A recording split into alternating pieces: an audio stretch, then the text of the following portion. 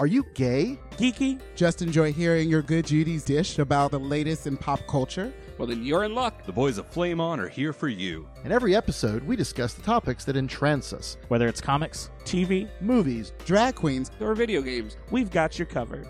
So, if you're ready for your gay and geeky slice of pop culture life, then sit back and get ready to Flame On! Hey, I'm Ryan Reynolds. At Mint Mobile, we like to do the opposite of what Big Wireless does. They charge you a lot, we charge you a little. So naturally, when they announced they'd be raising their prices due to inflation, we decided to deflate our prices due to not hating you. That's right. We're cutting the price of Mint Unlimited from $30 a month to just $15 a month. Give it a try at mintmobile.com/switch. $45 up front for 3 months plus taxes and fees. Promo rate for new customers for limited time. Unlimited more than 40 gigabytes per month. Slows full terms at mintmobile.com.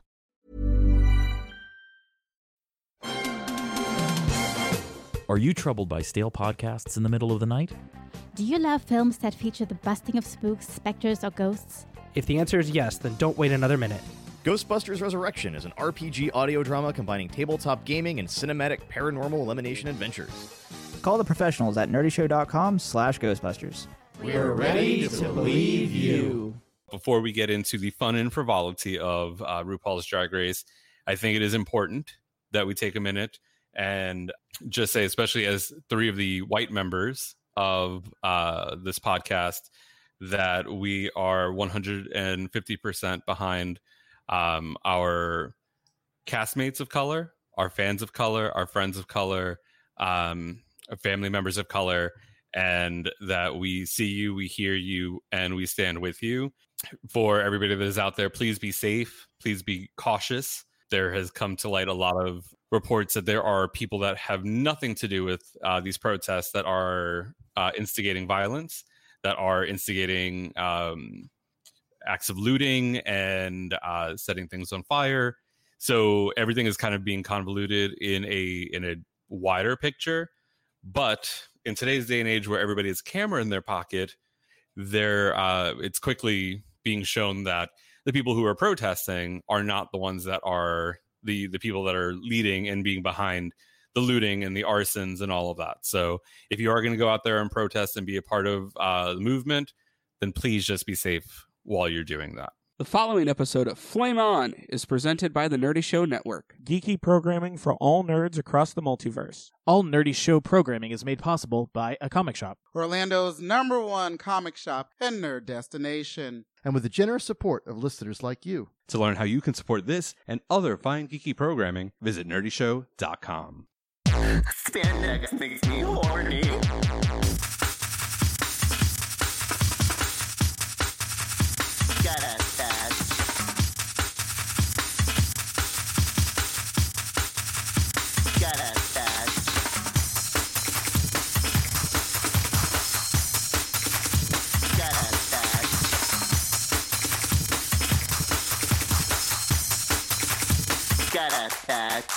Drag is the new spandex. What's going on, everybody? Pat DeBear here with another episode of Flame On. We are back with Drag is the New Spandex, and we are here to dish the dirt, spill the tea, and zoom our way into the finale. I am joined by Eric. Hello. And Brian. Hi. And we are here to reminisce on the season that was RuPaul's Drag Race Season 12. The season is now officially over, done, finito, but we haven't touched on it since just a couple of episodes in. We chatted about what our thoughts were initially on the Season 12 Queens and did a quick little recap of the first 4 challenges.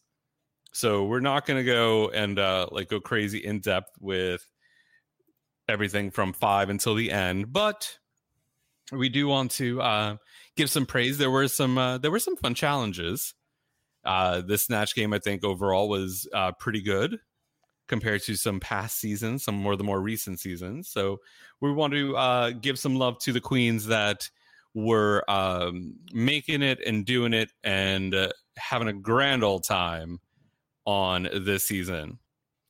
So now with that said, I know that it's a very heavy time for everybody in the world right now, but there are things of joy and fun, and we want to not only focus on wanting to make a change, but we want to also be a respite.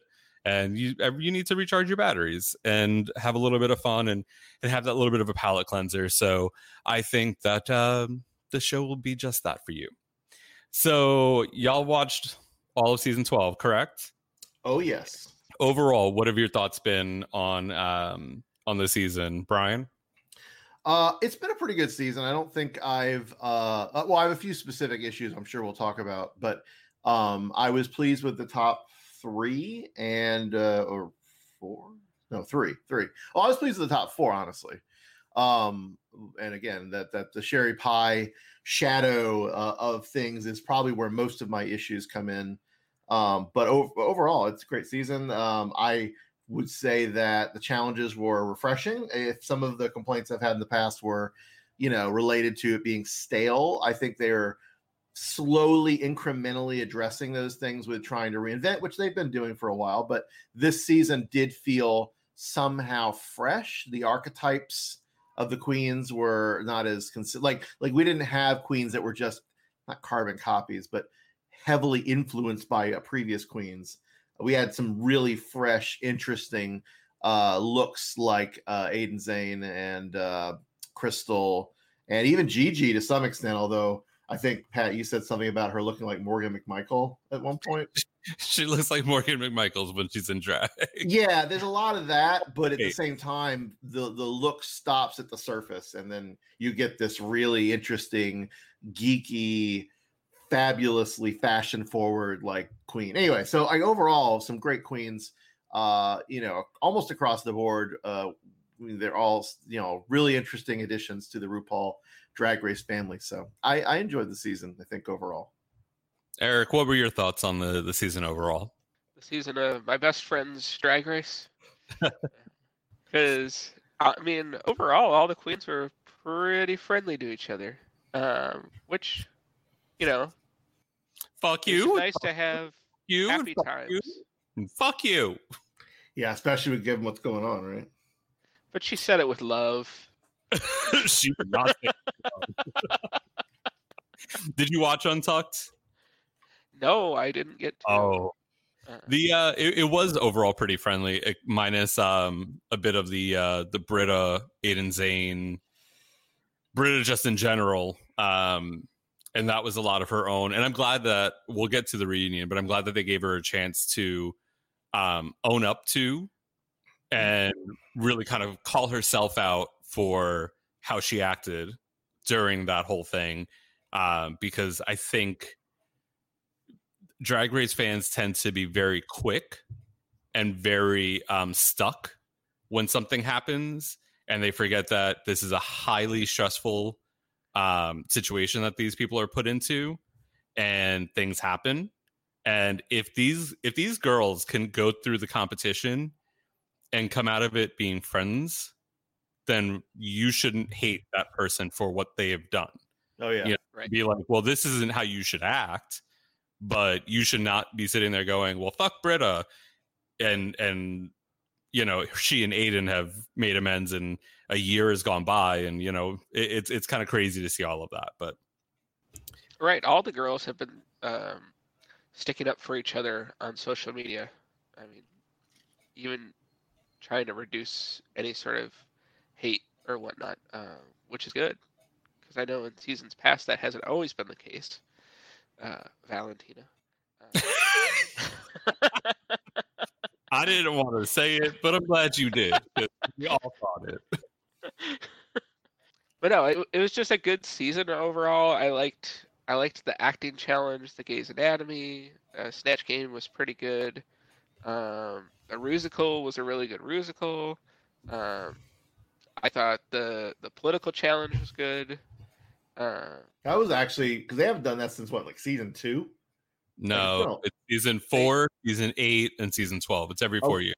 Oh, okay. So they do it every 4. They do it during the presidential cycle. It feels like forever, but that also could just be because the world feels like things are moving at a really weird pace right now. So well, they've changed it. Season 4. It's been 8 years since they did the debate. Oh, okay. Yeah, season 4 had the last drag queen president debate challenge. 4 years ago, they did, and I think Eric had to point this out to me because I'd forgotten, or no, maybe I was listening to Race Chaser. They did political ads. That's right. In season 8. So it's they try to bring it up every 4 years, and I think this year was especially good for it to be a debate because of everything that's been going on. And mind you, this is all filmed in summer of 2019, so we hadn't even hit a lot of these things that have massively affected us in the last couple of months. But like, this is definitely the year to do something like that. The guest judges this year were fantastic. I'm so thrilled they got Jeff Goldblum involved because he's like amazing always. And then Leslie Jones was so amazing, and being such a super fan, and her energy really was a delight to see from the judges, who sometimes can be a little sedate. But man, she's just amazing. I really enjoyed her. Rachel Bloom too, and they had Whoopi. Yep. Whoopi seemed to love everybody. Yeah. Great. No more hugs. Oh, I'm telling you, season 12 is where coronavirus started from in the U.S. So put that money in now during one of the challenges. Whoopi's hugging people.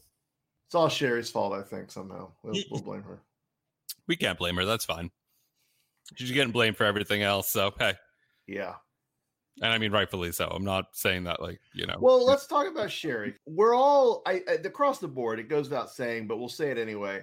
No one approves of what Sherry did or is accused of doing and is admitted to doing, right? No, absolutely not. Catfishing is a problem, and it is not at all cool, probably illegal in many places. It goes well beyond catfishing. Right. No, I'm getting that. So for those who have not followed the Sherry Pie thing, all they've seen is the blurb. Essentially, she was paying under false pretenses, basically promising this Broadway role, all this stuff, paying for men to take steroids, send her nudes, humiliating videos of them jerking off in weird ways. Like, it was abusive and like under false pretenses and potentially harmful to the individual. So if anyone has any question as to why this all happened, like, and she's admitted to it. It's not like it's a under investigation. There are two sides to every story. No, she has come forward. She has done the apology to, not a tour, and that's what's interesting here, because nobody's going to book her for a tour. Well, right. But that's what's interesting to me. And I'm not saying I'm defending what she's doing. Again, I'm not. But it is a different arc for her right now than for other people who've had issues in the past. And I think it's partly because of the severity of the situation. It's partly because of the Me Too aspect. It's partly because of all of this, that she is just roundly being blacklisted. And so that's fine. That's whatever. But what's really weird is the way it affected the season, because she was a strong competitor who would have made the top 4. No, she did make the top 4. I mean, right. So yeah. She did make the top 4, right. But I mean, she would have been in the finale is what I meant. So absolutely. The way they crafted her storyline was basically with a big eraser or editing. And it felt weird. And I personally would have preferred not to elevate her story to this like position where she gets all this attention, all that, but at least I would have wanted to see a little bit more of her in the situation of the scene and interacting with the girls, because I feel like that's still to me the most honest show that you can present. However, we've always said the Drag Race is not an honestly edited show. So, I mean, the way they did it tracks with the way they do other things. So it was weird, though. It definitely cast a pall over the season. Well, I think the biggest part of that is I'm pretty sure she would have been top 2. I'm pretty sure that this was crafted in a way for her to be a really strong competitor for the title. And she was in so much of the show that it's, when you've spent the past year at that point, they finished filming in August. You have September, October, November, December, January, February. You've got 6 months that you've been working on editing and putting together a show, crafting these storylines from the footage that you have. and then you go into the first 2 episodes, and then you were trying to, because this all came out the week before. Yeah, it was really close to the air. Yeah, the week before the premiere. It's not even like you had 5 of those 6 months to try to figure out how to edit the show differently. You have a week, which is why those first 2 episodes, she premiered on the second one, correct? Yes. Okay. So you had 2 weeks. That first week, you saw how many talking head pieces she had. You saw how many different aspects that she was a part of that show. So they really didn't have any, much recourse to redo all of these storylines to make them 100% make sense. I mean, I think even in one episode, they showed the same video footage of Jan taking her wig off twice within like 2 minutes of each other, because it basically was like, and Willem and Alaska joked about it, and they were like, honestly, every time that Sherry is on, they should just put that footage of Jan taking her wig off as the replacement footage. But I do agree in the sense that I wish that none of this had happened. I wish she wasn't the sociopathic person that she is, that it altered how this came across, because I would have liked to have seen what the storylines were, because it would have shown a much different season.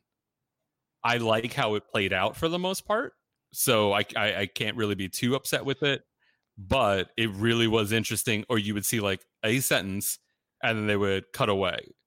Yeah, any of her scenes where she needed to be there for the rest of it to make sense, they kept. And I was actually over time impressed that, and I think it's because they had fewer queens to show, that we saw more of her looks. There were episodes where we did not see her runway. Only one. Only the one Disney episode. It was the Disney Frozen. Disney wanted nothing to do with. Oh, okay, so that's why. Well, that makes more sense then. But there are other episodes where I think we didn't see her like rehearsal with the producer or whatever they were doing. Certainly didn't see talking head moments. There were just moments where it felt very obvious that she was removed, and that to me is distracting.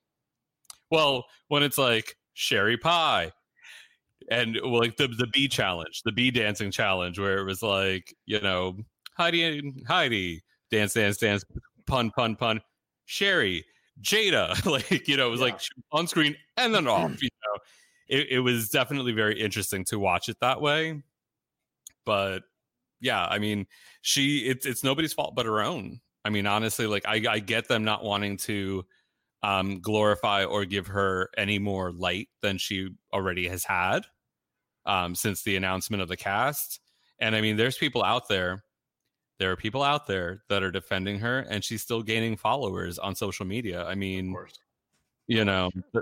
that's the world we live in, and then my favorite of the whole thing with the Sherry edit, and especially especially after the Frozen runway challenge, where there was like a small outcry of, well, what about the designers? They are getting no screen time.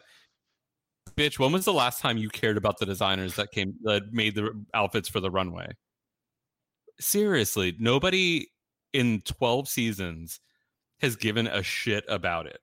They go on Instagram later on and they'll post their, professionally taken pictures, because we see it in a certain light on the runway, but we don't get to see the details. We don't, but they don't put credits under each thing. Absolutely. World of Wonder's not going, Marco made this, or Dallas, made this, or which whatever. They really should, I think. That'd be impressive if they did, but they won't. I think if Drag Race had kept the premise that it was supposed to have, when they were originally casting season 1, where it was going to be much more of a Project Runway style, a queen bringing her best friend or designer, and then them having to craft and do more of that, I think it would make more sense. I think that there should be credit, but I'm not upset about the fact that like these queens go on their social media and shout out all of these people. Like, I get it. It's the designers aren't the ones that are hired or cast for the show.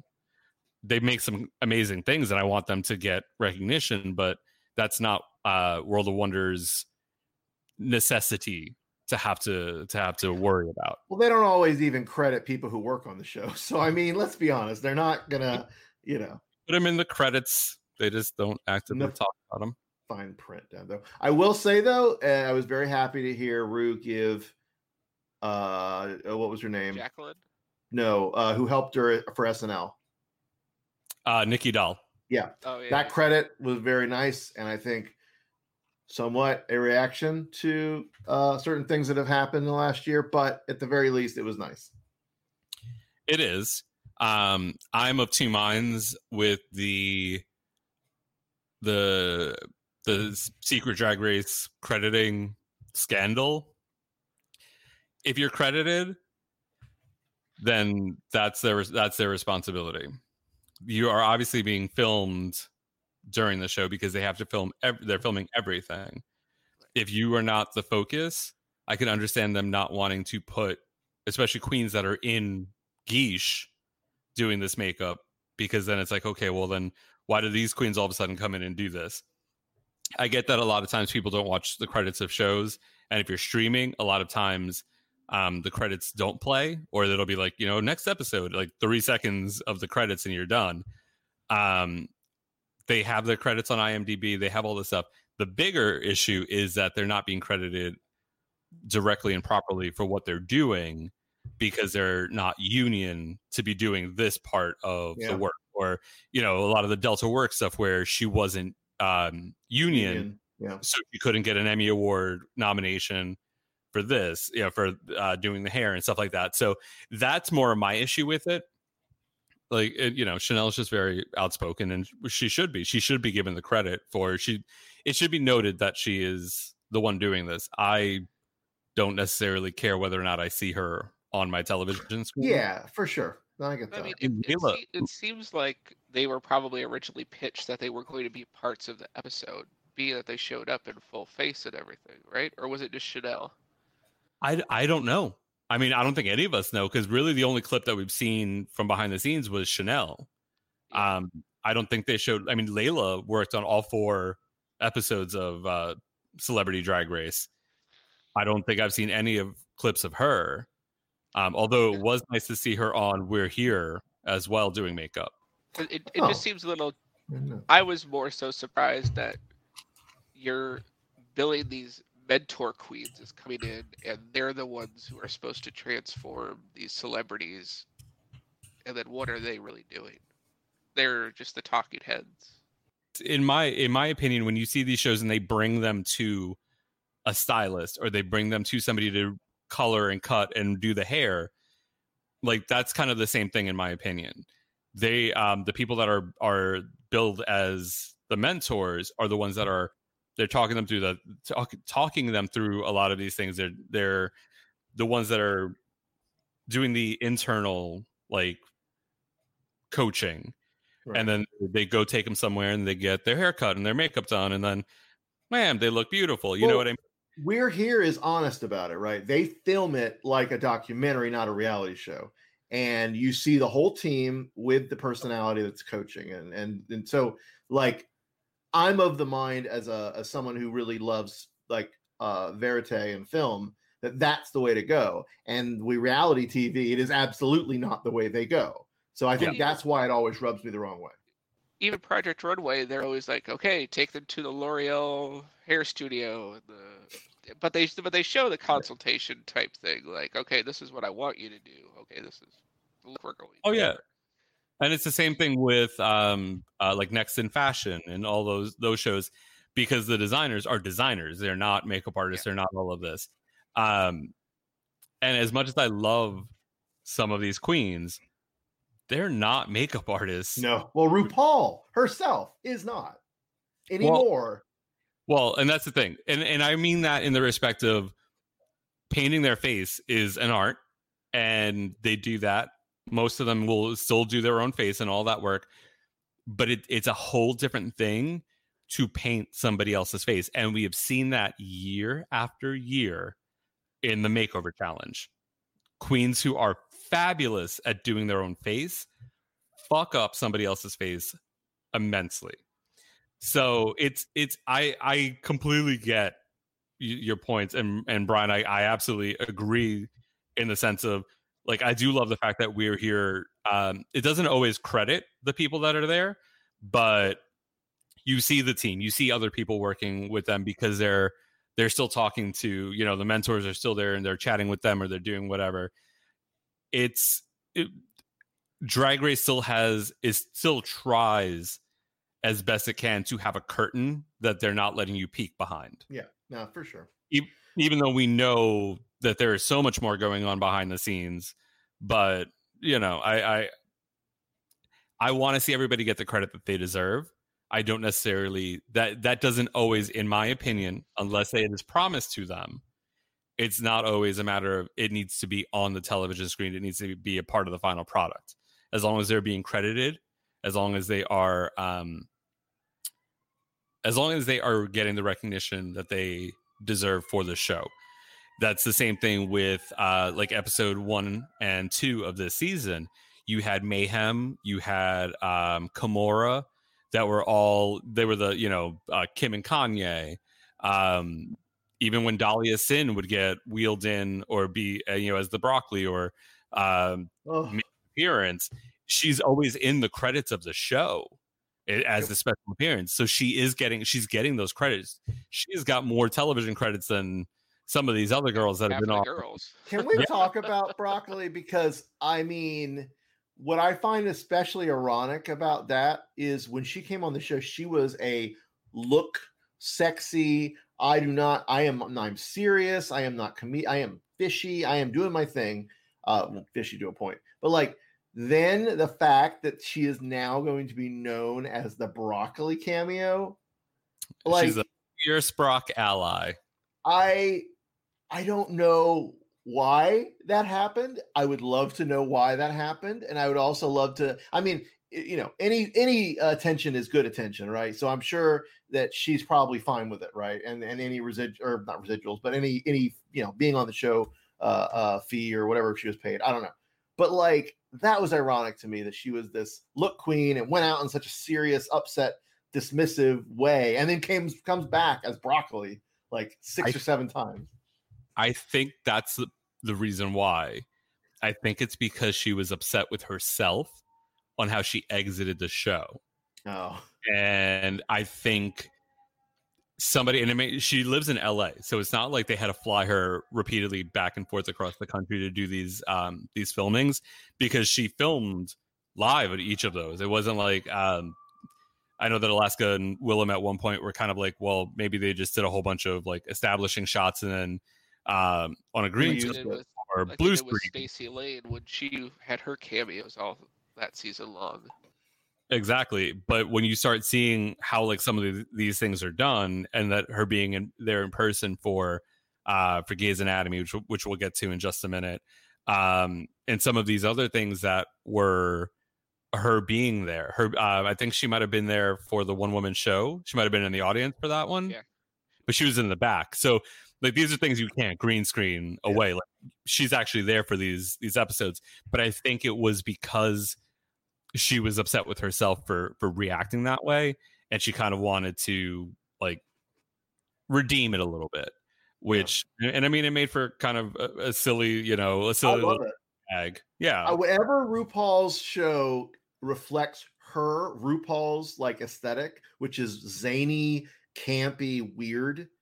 Pickle surprise, right, Eric? That is the RuPaul I live for. And when it's the reality show, I don't like it as much. So that was, to me, classic RuPaul weirdness, and I love it. Also, getting the appearance fee per episode, I'm sure, was not upsetting in the slightest bit for Dahlia, which I wouldn't be mad about it either. So those are some of the broad strokes for the season. Let us dig into Grey's Anatomy, which was the first real acting challenge of the season. We had Normani as the guest judge for the episode. The mini challenge wasn't really a challenge. They had the pit crew come in and give each of the girls had to pick a little pill container. They like the pit crew were nurses coming around, and they opened up their little container, and they either had like glittery silver pills, or there were 2 pink pills. The winners of the mini challenge, the ones who picked the pink pills, were Gigi and Nikki, and they got to assign the roles. Everybody seemed to be fine except for Widow, but yeah, God, I wanted to root for Widow so much, but she kept just being the improv person who just says no and doesn't yes and it, and it was always just such a stop and just so not there. Yeah, she sadly got into her head pretty early on, and it made it a bit more difficult to really like enjoy the time that she was there. It was kind of a, if I'm not getting to do this way, it's just that everything's going wrong, and like, how do I deal with this? And it was tough because she is a super sweet person. I got to work with her. She was the last Rue girl I worked with before everything went all crazy. And she's an absolute sweetheart and an amazing performer. So it was tough to see that happen on the show, because seeing her in person and actually interacting with her, that wasn't the kind of person that she was in person. That wasn't the performer that she was. So I really hope that people do, once it's safe to do so, unlike Orlando, where restaurants are just bars that have now decided they want to serve food, and people are just jam-packed in and not abiding by any type of social distancing. Shame. So I loved Widow when she came out, and this is kind of going back to the beginning. I got Darcel vibes like nothing else. Oh my God. And then it went like, but see, Darcel, I mean, I'm saying she wouldn't also implode, who knows? But like it like ended as soon as she got bitchy that first moment about not getting a part or whatever the thing early on, and it was just, and I was like, oh, now that's no, you're not gonna make it. Like I thought she was gonna go out a lot sooner than she did. Yeah, I'm glad that she went as far as she did, and I think had her mindset been a bit different, and she was able to pull out of that dark space, even if she had gone a couple of episodes and had managed to pull herself out of it, I think she would have been a great contender for a top 4, because who doesn't love seeing somebody kind of start to fray at the edges, but then pull them all back together and tighten that rope back up and like get it back into the fight. Yeah, you get a redemption arc. Absolutely, and she just didn't. But it's funny you say Darcel, because after that episode aired, and we had her the next day, everybody was in the dressing room was saying that it was like a young Darcel. I mean, I felt that really. I mean, and it's cool because like that's Darcel represents a tradition in drag that you don't see as much. You see a lot of queer people of color drag queens, but Darcel represents that old guard, sassy black MC. You know, like I love that archetype because of Darcel. You know, and so I like seeing another younger version of that, keeping that tradition going. So the girls get paired up.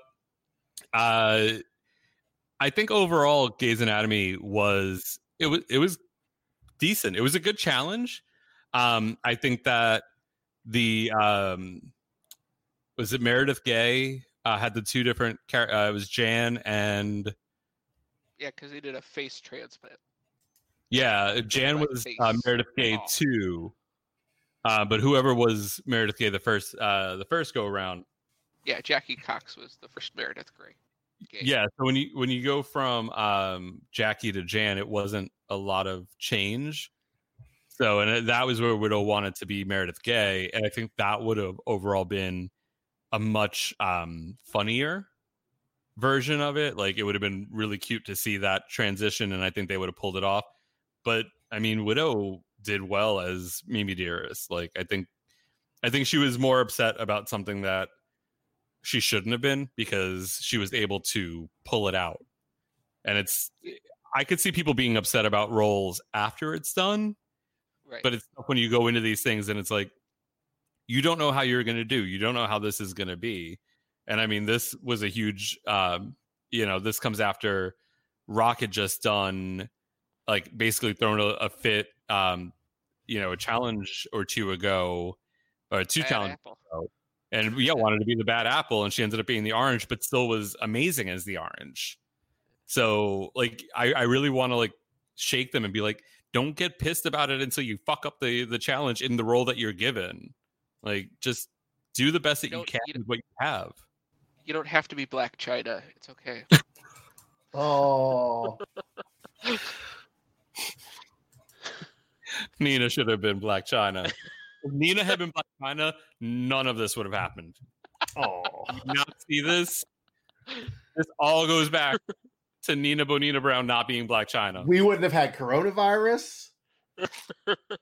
I mean, no more riots, no more people getting killed, everything. God, we're on the darkest timeline because Nina was not Black China. That's how the world works. It's the butterfly effect, baby. It's just.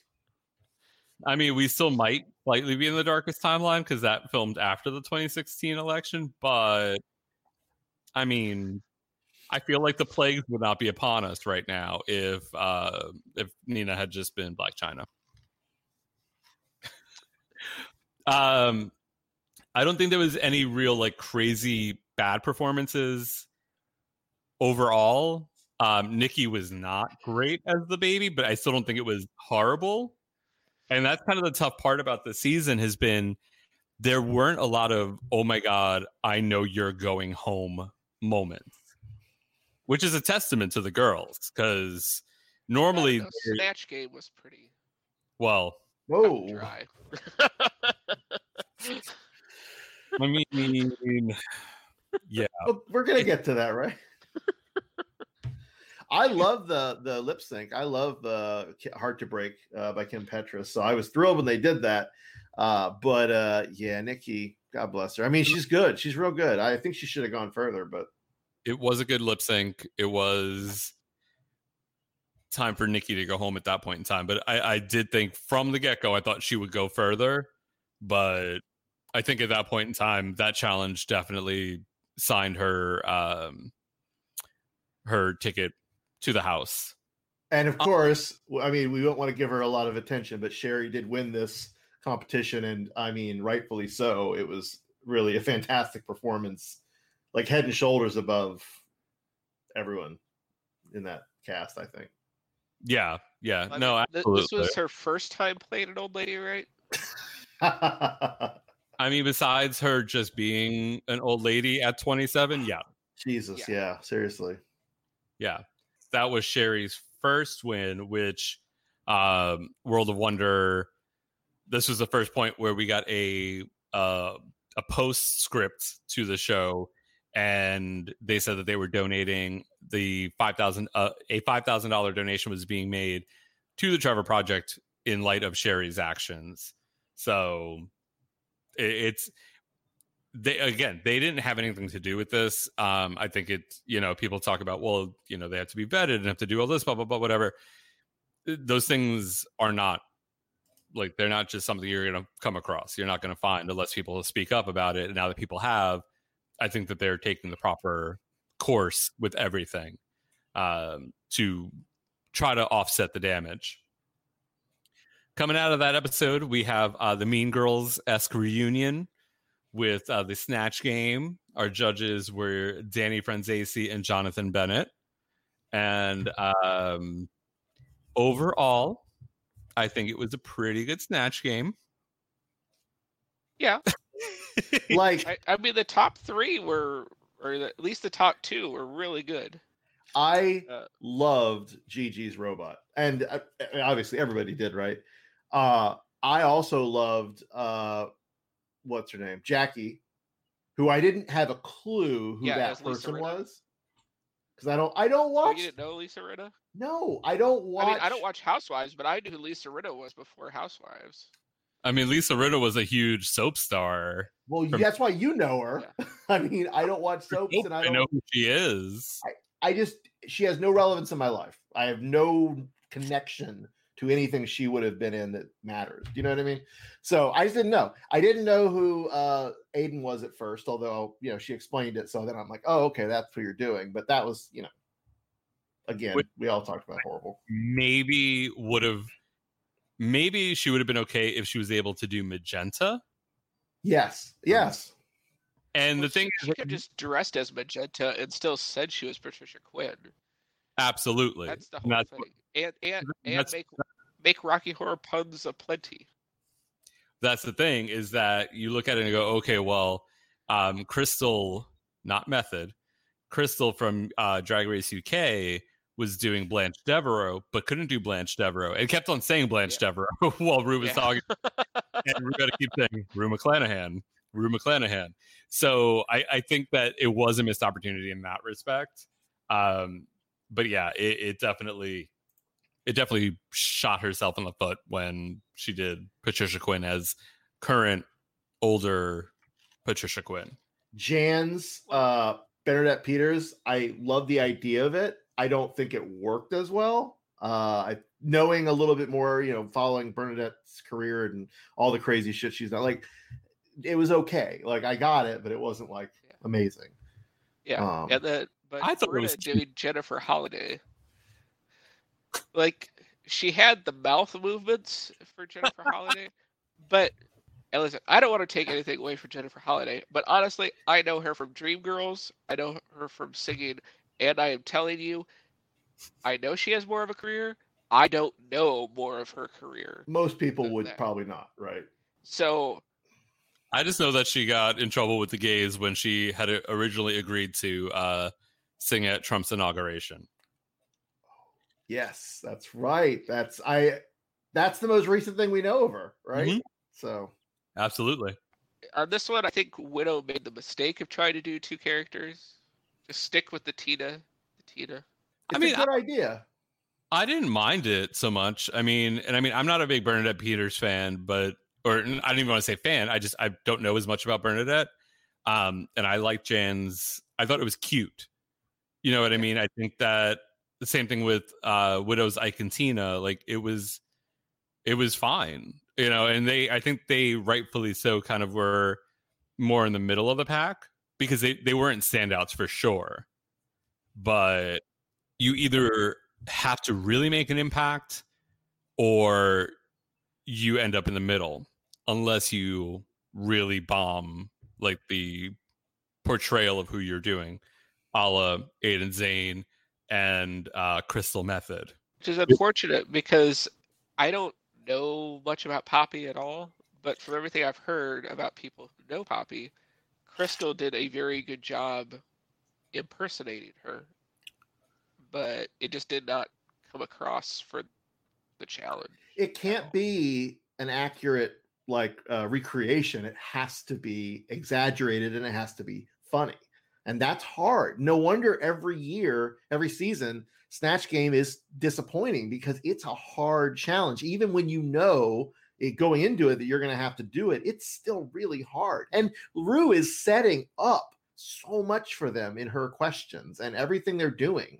But it is still just such a challenge for them to figure out. Because it's not about the look. Right. I mean, the look is definitely secondary to all the improv and the jokes. Yeah, it's an improv challenge. But and you got to make me laugh. Right, and improv is hard. These queens don't all know how to, especially if they're look queens from Instagram and they've never performed. Or what's Aiden call herself, a bedroom queen? Like, they're not going to do it at all. I mean, that was it laid bare the strengths and weaknesses of this cast. Yeah, usually Snatch Game is a make or break for the winner. And we saw in season 11 that that's not always the case because the bottom two for last season's Snatch Game were the top two for the whole season. So you really want to shine bright. And this time around, I mean, honestly, they brought Vanjie in for the walk around, which I was happy that it was at least meta enough that Vanjie was sitting there going, I'm here to tell you what not to do. Because I'm like, Vanjie's Snatch Game was horrible. Horrible. Yes. Why is she doing this walkthrough? And then she was like, I'm here to tell you what not to do. I'm sorry, my voice isn't deep enough nor raspy enough. But I mean, we saw little to nothing from Jada during this entire thing. I think there was one question that they showed her answer. Like, it was the oddest edit, because even Sherry, it was like that time around, like the editors thought Jada was Sherry, and they were like, okay, we got to erase everything from this one. And they left Sherry in the episode and took Jada out of it. I wasn't sure what was going on, because they didn't want to make Jada look bad, I think. I mean, I hate saying it that way, but there were several moments in this series that I felt like they were, and maybe because of what they thought the outcome might be, but like, I don't know. I mean, it's possible. It's absolutely possible. Because I think Sherry, Jada, and Gigi from the outset were production's top 3.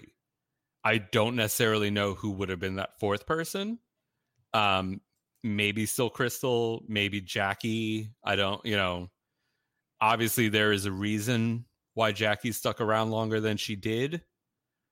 Because we'll get to it, but I'm sorry, that double save was not warranted in the slightest. The only reason that a double save would have been there would have been either to save somebody that they wanted to go further, or to extend the number of episodes and the number of people in the top, like in that final taped episode.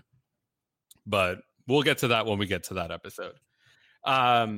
Yeah, Gigi winning this challenge, I think, was a no-brainer, though. Maria the Robot, I don't know who Maria the Robot is at all. Like I've seen pictures and short videos of her, but I feel like either we're seeing it more because they are showing it more, or just as the seasons are going along, and I feel like Rue is actively like trying to be like, okay, you should do this, and we're seeing it more. And I feel like Heidi was one of the only ones that kind of took that and ran with it. And I kind of feel like in some instances, because we saw it more with Heidi, that it was like Rue would almost feed her a way to continue on in the challenge, where she's like, you should do this. Like, and I mean, I don't know, that could be something that she does to everybody. Whether or not you choose to listen plays into the edit of whether or not they want to show, like, it's your time to go. But Heidi did take, full advantage of listening and utilizing those pieces of information.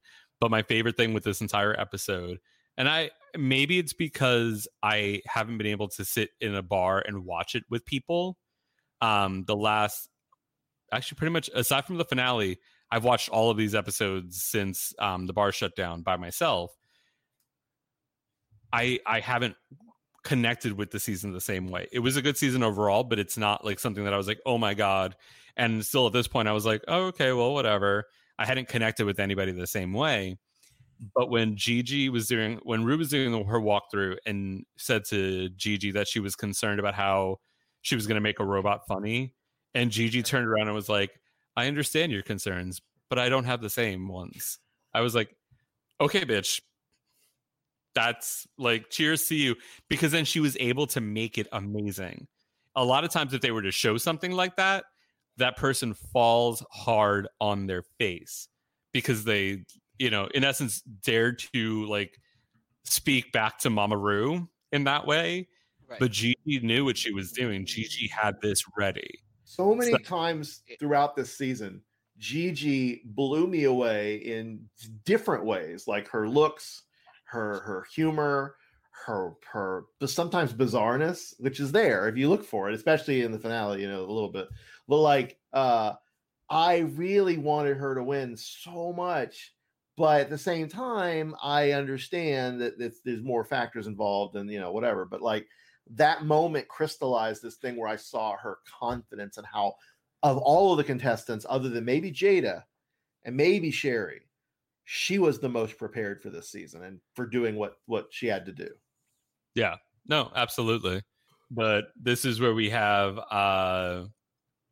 the culmination of the Britta versus Aiden feud. Something that we never got resolution to in season 11 was Evie versus Silky. Forgot about that. Played that up all the way till like the end, and there was no payoff to it.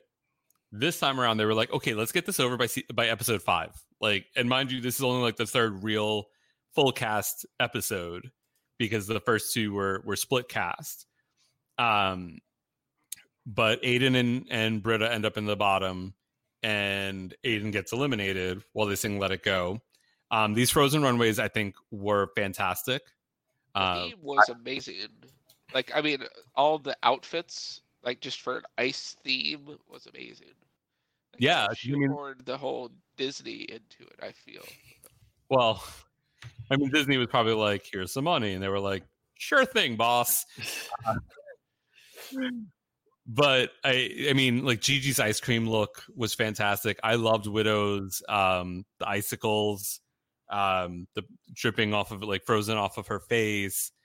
I think I love Crystal doing the whole Mr. Freeze. Beautiful, fantastic, loved it. And this was still at the point I think where I wasn't 100% sold on Crystal, the drag queen, and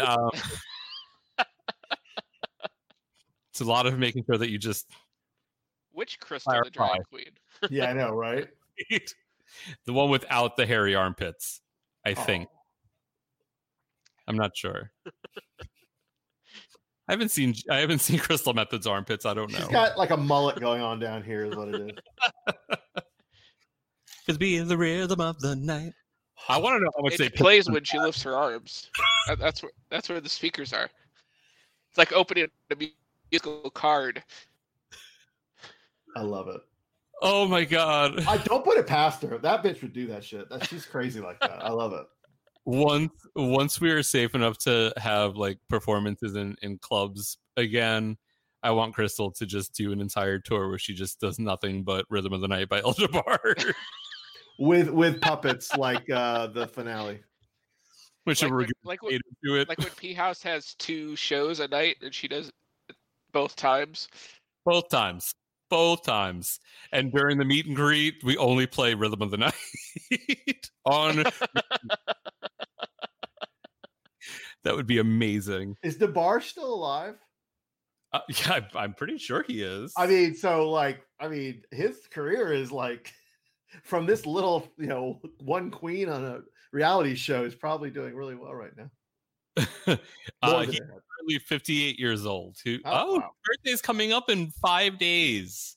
Well, happy birthday, DeBarge. Wow, yeah. So yeah, when this comes out, so June 4th. I think this episode will come out the day after. I think this episode will drop on June 5th. Yeah. Okay. So yeah, happy birthday, El DeBarge. Here's for the rhythm of the.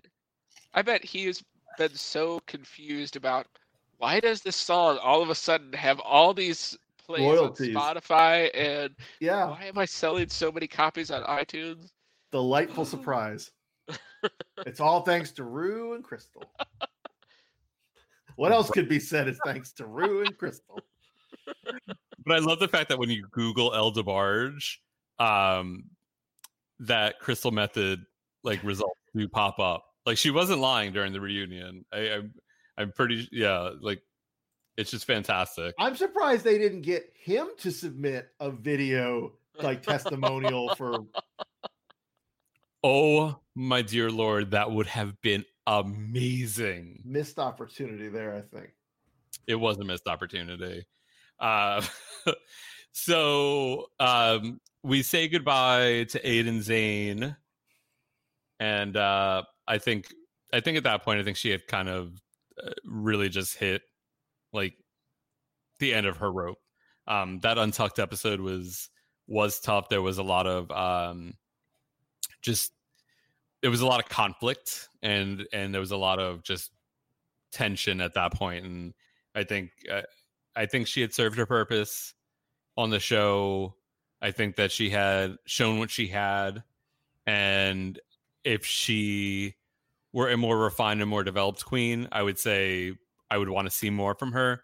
But I think now that she's gotten this exposure, and once everything is kind of settled down, I hope that she does get to go out and travel and do tours and do performances and do all these things and really elevate and grow because she looked fantastic at the reunion. I wasn't mad about that.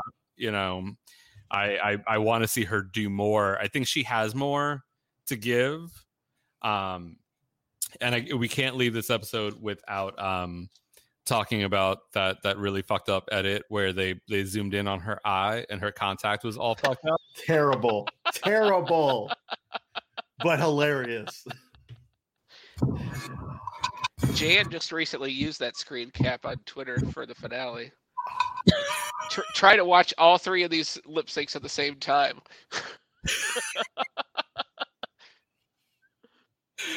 Oh God, it's so bad. It's so funny, but so horribly bad. Because I get it. I get what she was going for, but contacts are a fickle beast. And when you have something where it's supposed to be a certain shape and it's got to stay the way it is, contacts, especially when you've just put them in and they are fresh and they're fluid, are gonna move. And they caught that bitch right at the wrong time. World of Wonder. So they lip sync to Let It Go. This was the episode where Sherry was not part of the runway because apparently, I don't know if it's been confirmed, but I know that there was much talk about the fact that because it was Disney promoted or Disney sponsored, that they did not want to. I don't know. I've heard that Disney did not want to be involved or did not want to have anything associated, but I feel like it also could have been World of Wonder not wanting to have an issue with it, so they remove her from that runway. So, I mean, it might have been in a contract, or they might have had a discussion after everything came about with the lawyers and all of that for the sponsorship, and came to the agreement to not include her in the runway. But so Gigi did win. Aiden went home. We move on to the Rusical episode, where the greatest robbery of all time occurred. We had guest judges Winnie Harlow and Alexandria Ocasio-Cortez, AOC if you're nasty, were our guest judges for it. There was no mini challenge for this, but this basically is Madonna's life story from her early days through the Bitch I'm Madonna era. Oh. So not her Madam X era, but I forget what the last album before this was called. The not very good era. That wasn't Hard Candy, right? No, Hard Candy was earlier than that. I don't remember. I stopped paying attention to Madonna era. Yeah.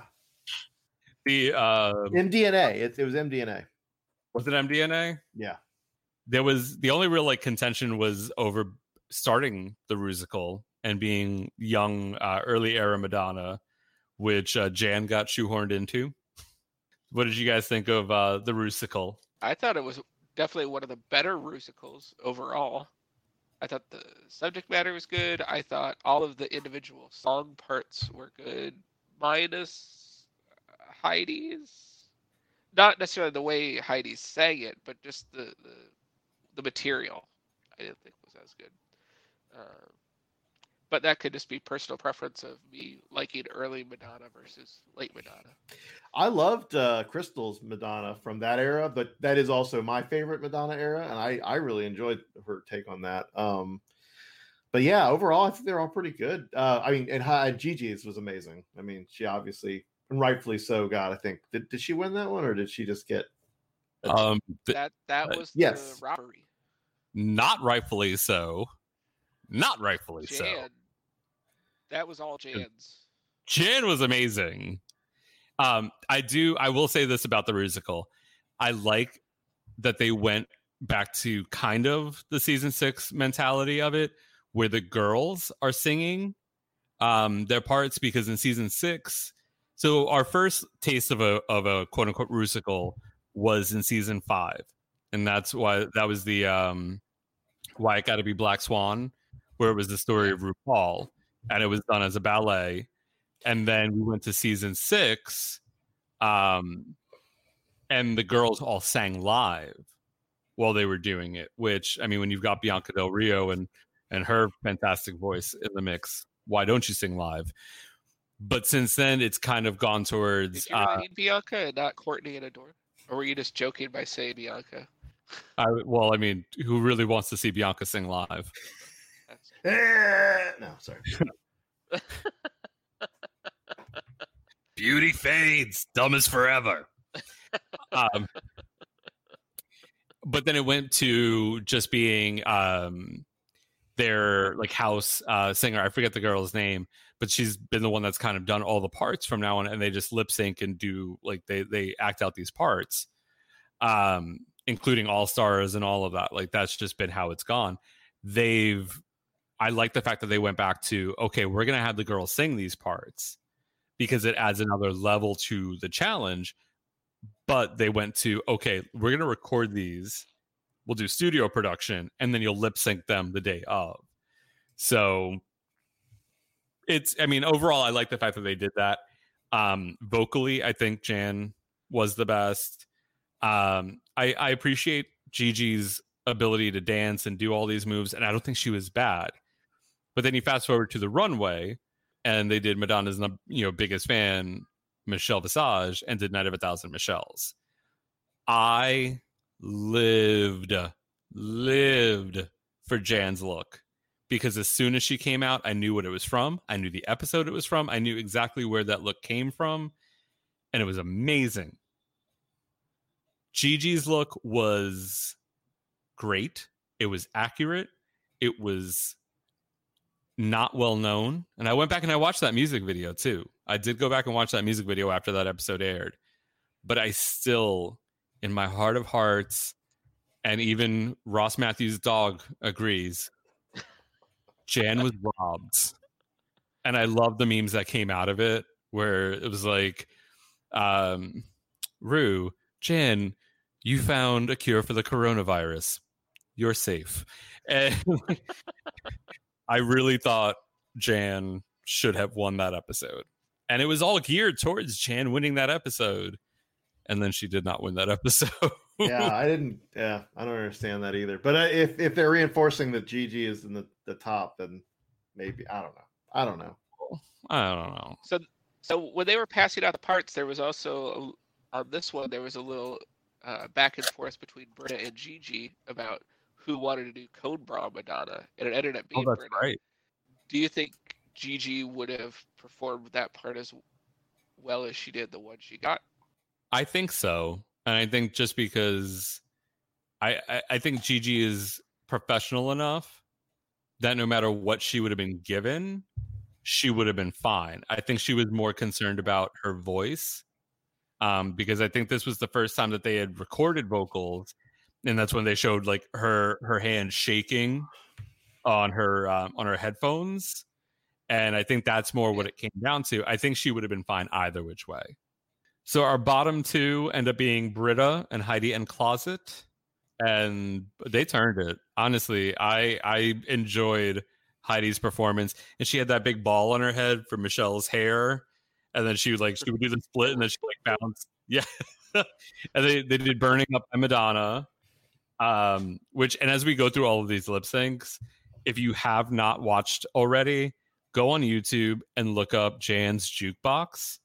She started it right before the season with Dua Lipa's Don't Start Now, which I still think is amazing. But after each of these episodes, she was putting out a music video where she sings the song that was the lip sync song. And they are fantastic. Up until quarantine hit, there was tons of production, and a lot of it was based off of what the music videos were.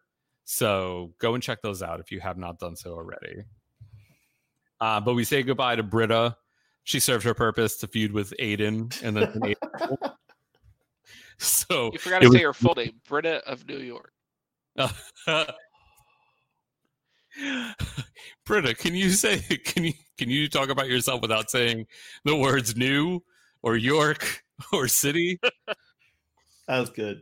I love that they did that, and it was Britta as a boy who did that. Like, that's really nice that it kind of redeemed her being ridiculous in her season. Well, yes, and she definitely is a very talented queen. She's very well respected in New York, and she thought she was going to come in and do so much better. And when she didn't, because it's not what your normal, like, just being a drag queen is. Like, this throws you into such a high pressure situation. And some of these challenges have nothing to do with what you do on a day-to-day basis. So she cracked under the pressure. And so, yeah, it was definitely good to see her get to be able to redeem herself. And I love the fact that she was like, I'm from the Big Apple and I'm always in an Empire state of mind, and all those puns for New York or other variations to talk about New York City. So that was super cute. We go from there into the Droop episode. We have Shaka Khan. Shaka Khan, who I don't think paid any attention during the entire episode, was your judge. Their mini challenge, they had to create a FabFitFun box and then do a little kiki in pairs. And the teams... This was the reading challenge, right? I guess. And it's so weird because I did not even realize that they didn't do a reading challenge until after the reunion. And I was like, oh, they didn't do a reading challenge. They brought back puppets, but they took out the library. And that was sad. But this is how they got all of this money to give people after every challenge. So they had to shut the library down. They had to redistribute funds. So Jackie Cox and Gigi Good win their the mini challenge. It was okay. I think Jackie and Gigi, like that pair, I think was the only one that was like really memorable out of all of them. The other girls were just kind of sad. So they have to create and market a product for a new drag queen lifestyle brand, Droop, and they shoot their little pseudo commercials, infomercials, and I think overall, that's right. He's a personal trainer. That's right. Personal trainer.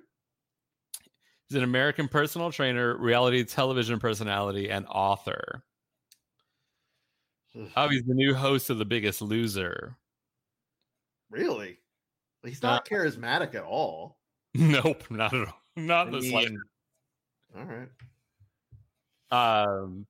But yeah, so he was there. He did the walkthrough with Rue, and then directed their infomercials. And yeah, what did y'all think of the girls and their products? I like most of them. They're not all amazing, but I don't think that Jan's was the worst. Like, it was not great, but this is again where they edited it in a way that made it seem like it wasn't, I think, as well received. But I don't think it was bad. It was, I mean, I don't know. Did you guys think it was the worst one? No, I think because the producers had picked Sherry Pie to go to the end, I think that's why she wasn't in the bottom. I mean, Jan's was pretty bad. Widow's was the worst for me, but Sherry's was also not good. No. Yeah, I think honestly I wouldn't have minded if it was Sherry versus Widow as the bottom. I think Jan should have been in the bottom 3, only because it didn't have any levels. It was at an 11 the entire time. Yeah. And it just went. And there were a lot of ideas that just didn't go like anywhere. But if you watch infomercials, a lot of times they are like balls to the wall. Like, they are going to grab your attention. Like, I was thinking of what's the Slap Chop, or what's the, like that era. Like, that's what they are. They're just like, buy my product. So, I mean, I don't know. But I get it. Like, compare her idea of what she had to Alyssa's when she did her infomercial product on All Stars 2. Yeah. I don't even remember what it was. The Alyssa's not Go-Go Juice. Secret. Was it her secret? No, that was on season 5. But it was that was her perfume. Yeah, it was like Alyssa's. I mean, it was some energy drink. Yeah. Oh, her Go-Go Juice, maybe, or whatever. Yeah, that was her problem as well, because she was on all the time, and there weren't any peaks and valleys. When it should have been something more, well, I guess Katya's doesn't really fit, because it was kind of the opposite, a downer versus an upper. But so I think that had Jan had a little bit more inflection, it wouldn't have been as bad. But at the same point, I think they were also, it was her time to go, and they at that point were like, okay, well, she's going to be in the bottom. That the right product won. Yes, Heidi ended up winning. Yeah, you liked that. You liked that more than Jackie's Merkins. For you, I think Heidi's was oddly more endearing, and I thought it was. I think she connected with the product and the whole thing in a different way. I think Jackie would have been my second choice because it was cute and clever. But I think you're right. I think that Heidi Hydrates was the proper winner for this episode. Don't forget the magic mullet, though. Science! That was adorable. And I think that was the first point where I really was like, okay, I'm enjoying Crystal. The dragon. And because it was so wonky and so ridiculous that I was like, okay, like I appreciate this. Overall, I will say though that I adored this runway. I don't think this runway hurt a single person that stepped foot on it. I think the only thing they could have judged them on and had any negative critiques about would have been from the infomercials themselves. And a lot of times the runway could either save or hurt. And I think in this case, every single queen that walked out on that runway looked amazing. Yeah, it was a really strong runway. I loved, and I mean, this one would have helped Widow a little bit, but I loved Widow's with like almost like the cracking. It's not even tears, but like the weird, because she had the full black eyes, like the blacked out eyes. And it almost looked like a demonic possession. So it had like the little like squiggles out. Like, but then Jan looked fucking gorgeous.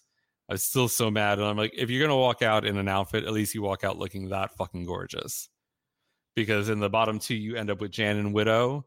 And they lip sync to Shaka Khan's This Is My Night, which, did either of you know that song beforehand? Nope. Okay. Just checking. I was like, a bad game, and I don't know this. Nope. All right. I did watch Jan did this. It was a whole elaborate video for this one for Jan's Jukebox. But this is also where Shaka, after watching Jackie's entire infomercial for the Magic Merkin, still asked what a Merkin was. And I was like, Shaka, are you even there and paying attention? Or are you there and just getting a paycheck? There and getting a paycheck? Got it. Cool. And didn't Shaka, I mean, I think just about all the guest judges went back to Untucked, right? Most of them. I don't know if all of them did. They did not show it. I think in the next episode, they do not show the judges going back. But isn't this where Shaka went back and did like a whole heart-to-heart with Widow? Correct. Yes. And I think that's also part of the reason why Widow ended up staying. Like, I feel like it was part of that storyline and it just worked better that way. And that's why Jan went home. But after coming off of the Madonna Rusical and not getting that win to then get crushed in this episode, it was so disheartening. And I felt so bad for Jan. But we do say goodbye to Jan. She was not feeling her Jantasy at that point. And my second favorite drag name of the season goes home. Come on, Jan Sport. She is fantastic, though. I'm really sad that she left, and especially after her near robbed win the episode before, to go out like that and so unceremoniously. But she's gonna do great. She's doing great. Oh, absolutely. So then it brings us to Choices 2020. We were chatting about this a little bit earlier in this episode. We've got Jeff Goldblum and Rachel Bloom. I love that they kept the Blooms together. spelled differently, but hey, does that matter?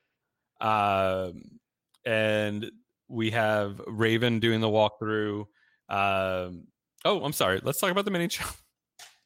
Let's talk about the mini challenge. So we get rid of the library, but we have the Miss Kitty Girl 2020 audition where they dress up as cats and play in a litter box sponsored by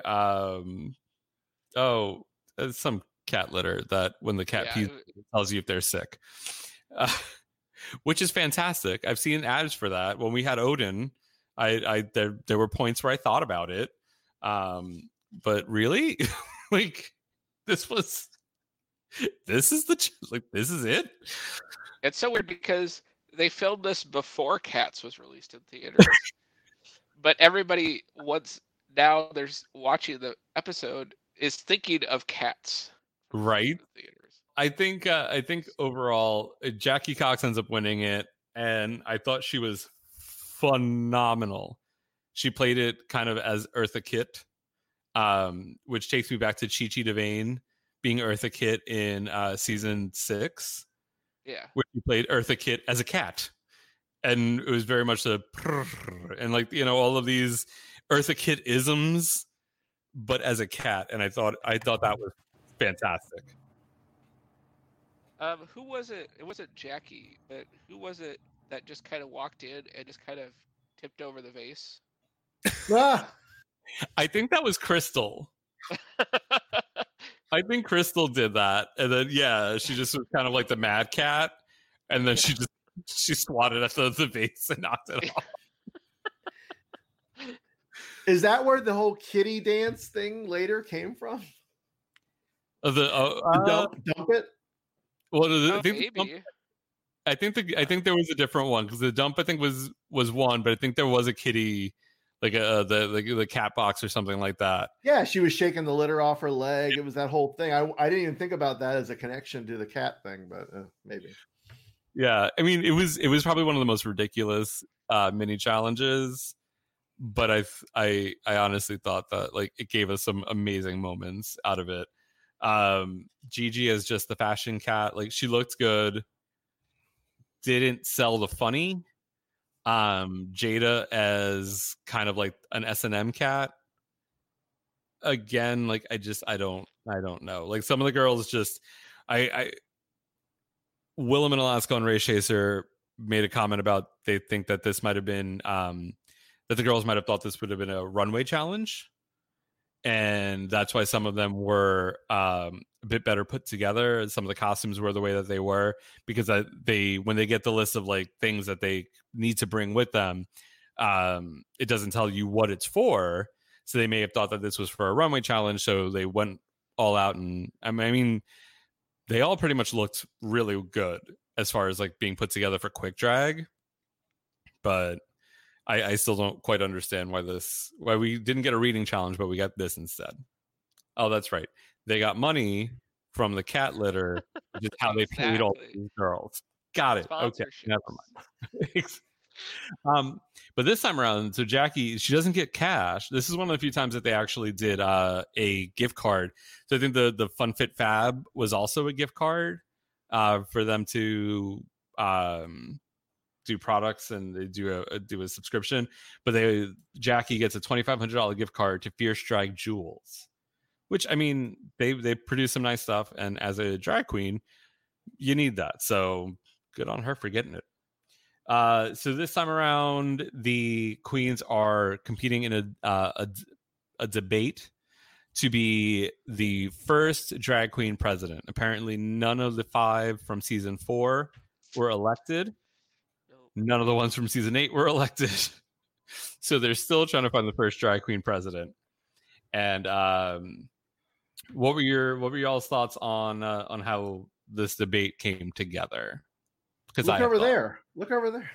Like, it was funny, but like that's the takeaway. Like that's the moment that I think stuck the most. You know, the rest was it was okay. And Jeff Goldblum being both lovely and fascinatingly weird, and also, I guess, in the later thing, a little not problematic. I don't agree with that assessment, but he certainly asked a question that was like, huh? Yeah, I loved it. I mean, it's just Jackie clearly dominated, but I think the takeaway is Jada's look over there. I was kind of disappointed with the way a couple of the girls came off, because I think Widow did a good portrayal of the Hillary type candidate. Yeah. And her performance made me think of Sharon from season 4. Like, even the entire look made me think Sharon Needles from season 4.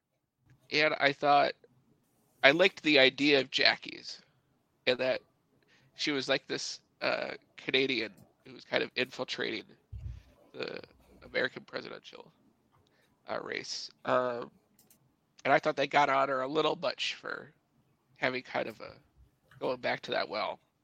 The thing that upset me about that was that, isn't that kind of what most comedians do? You have a through line and there's an underlying joke behind it all. Like, it made me feel like they were almost stifling her intentionally. Like, can you not mention Canada this time around? Like, it's tough to feel like it was fairly portrayed when the moderators are like, stop doing this. Like, let it just kind of be what it is. And that's callbacks or like those types of underlying through lines are a basis in comedy.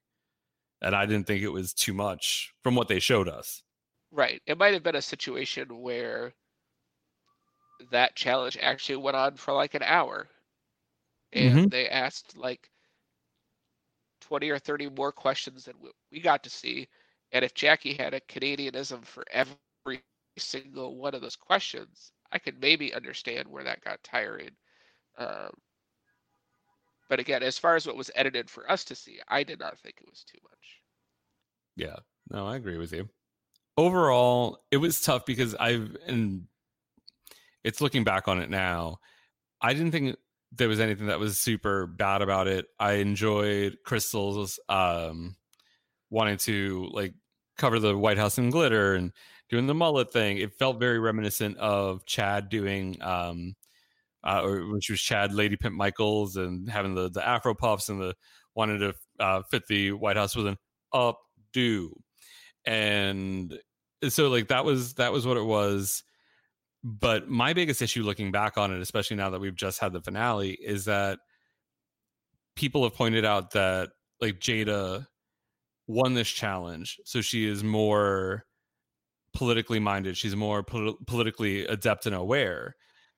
And I don't see that. And especially during this episode, and I remember watching this episode, and she and Crystal were sitting there going like, I don't really know anything. Like, I guess we'll use political words like caucus, you know what I mean? Like, to make it funny.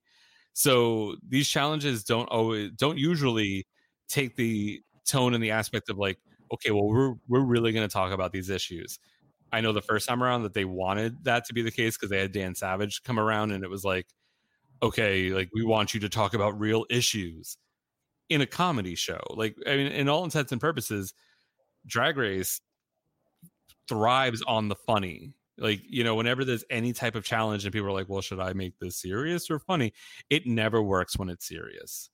Like, for fuck's sake, honestly. And that's where Dita lost the whole thing on season 4, is that it just kind of went out the window for her in that respect, because they were trying to almost push it to be that serious thing.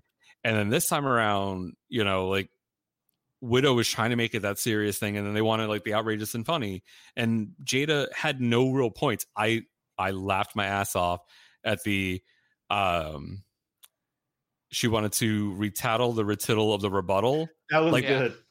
That was fucking hysterical. That was really good. I loved that, absolutely. But there was no other substance to it. The look over there was funny.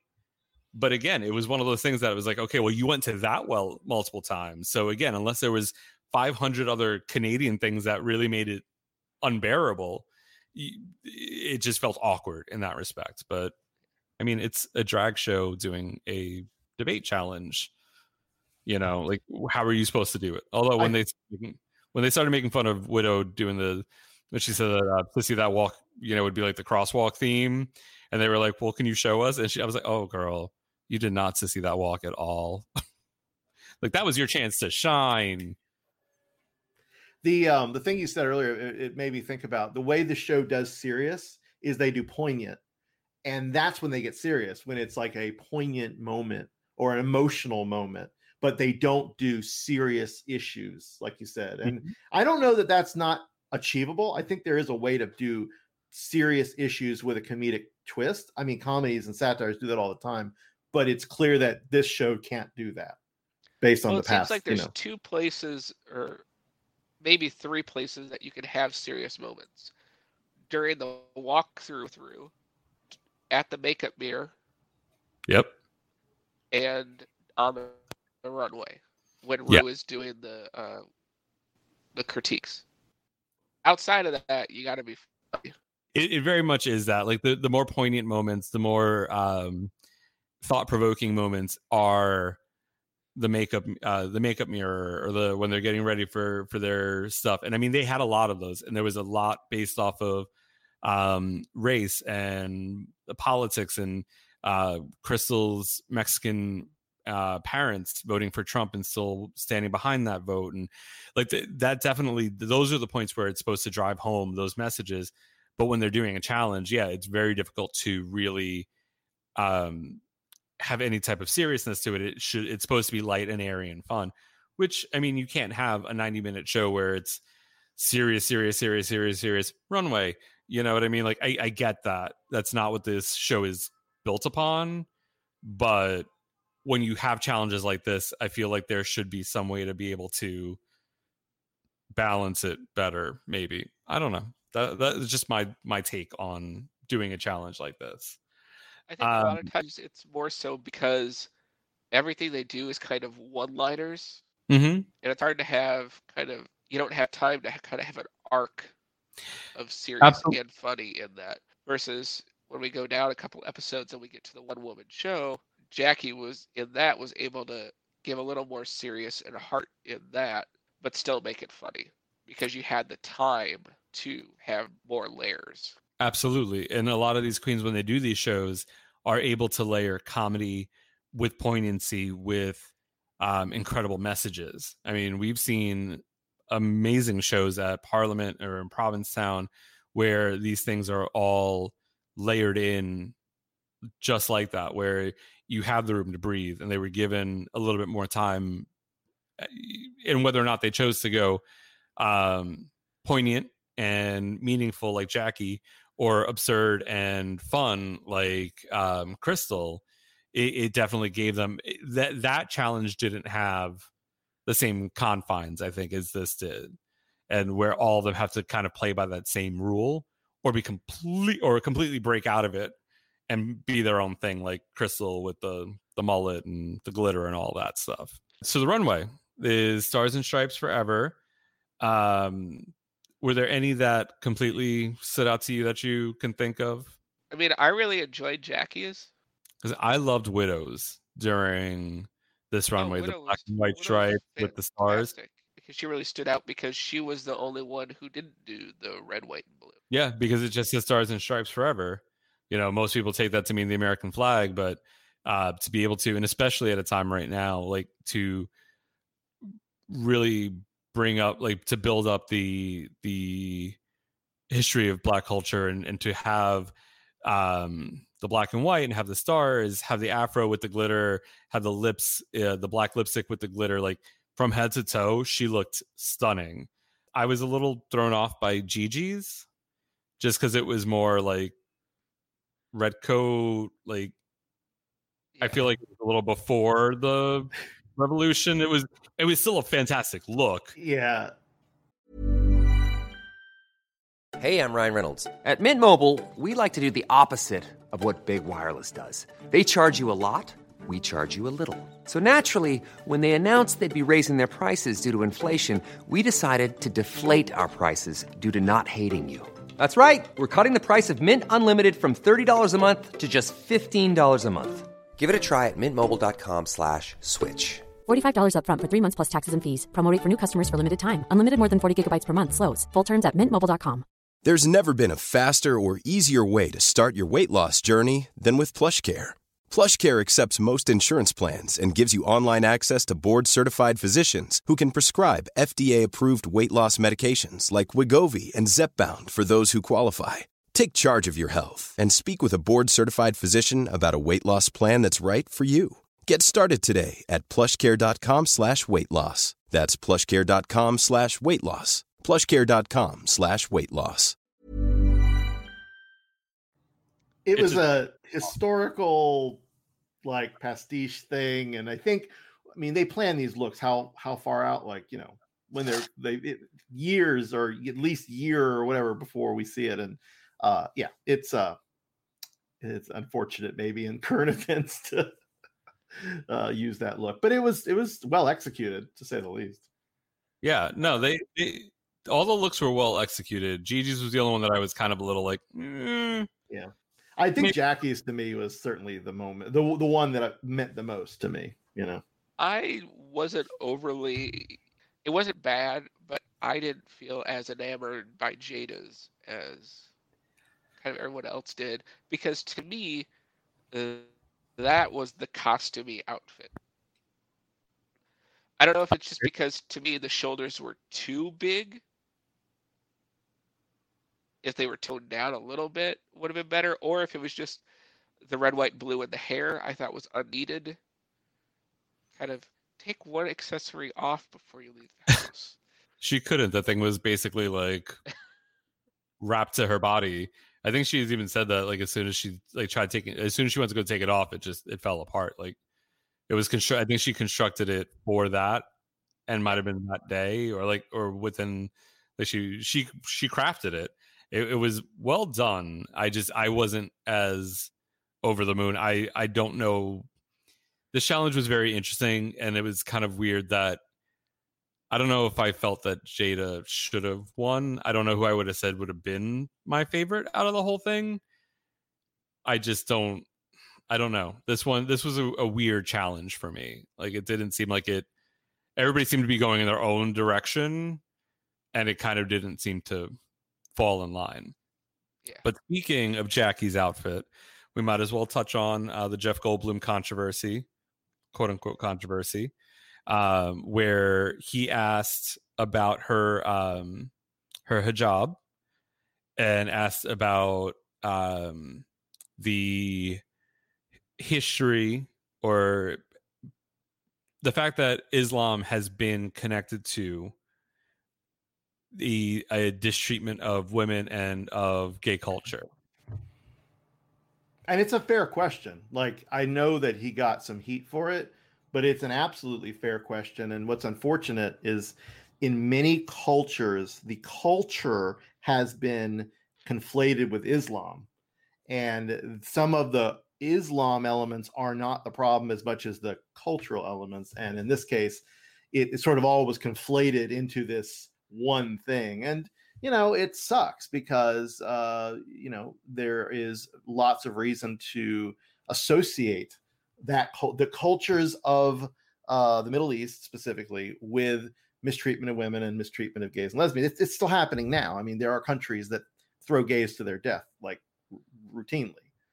So it's like the whole thing was unfortunate, but clearly I think the spirit of it was to start a conversation and elicit some kind of just, you know, interesting response. Discussion, maybe not. And again, in RuPaul's Drag Race, maybe this isn't the best place to do it, but there you go. It's another one of those things where it's hard because it needed to be such more of a conversation back and forth, talking about everything. But in the end of the show, you just get that one snippet, and so you don't see all the context around it to really appreciate what's going on. And so that's why it looks more like he was kind of being a little flippant or stirring the pot or whatever, but it's obviously not his intent in any way. Yeah, I would rather him ask an interesting question as a judge than Shaka Khan, like just being drunk or whatever whatever situation was going on with her, and just kind of like, you know, I want judges to actually not stir the pot, but it is kind of stirring the pot. It's making interesting TV, you know, and again, I think the nuance that would have been uncovered in a conversation, just it wouldn't happen in this show. Well, and the thing is that I get that. I get that a lot of pushback has been, well, in the U.S. there's still mistreatment of women and people of color and gays, and that is the case. It's not illegal here. There are not necessarily repressive laws anymore. So in that respect, it's changed. But at the same time, if somebody has a question about something, you should be able to ask honestly and be able to be educated and get more information. And there was probably a much longer discussion. Release the RuPaul cut. They stand on those runways and do these. They do the runway twice, and then they stand for critiques for a few hours. So it wasn't just what we saw, where it was like, here's this question, here's this quick answer from Jackie, here's RuPaul saying, well, this should be the stage where those questions get asked, and then they move on. It's there was a lot more to it, and yes, there should be more questions asked. There should be the ability to ask and get educated. And if that was something that that obviously has been, Islamophobia has been rampant since well before 9/11. It just got heightened with the attacks on 9/11. But if you're not sure, if you don't know these things, you should be able to ask. And at that point in time, that was a perfect time to ask, because she's wearing this outfit as a way to spark a conversation, spark a discussion, and that's what happened. So I don't agree with people jumping down anyone's throat, unless you're like, well, she shouldn't be wearing this, fuck her. Then okay, jump down their throat because they're ignorant and garbage. But if you're asking a question like that, that means that you are unaware, or maybe you have a preconceived notion that you want to change.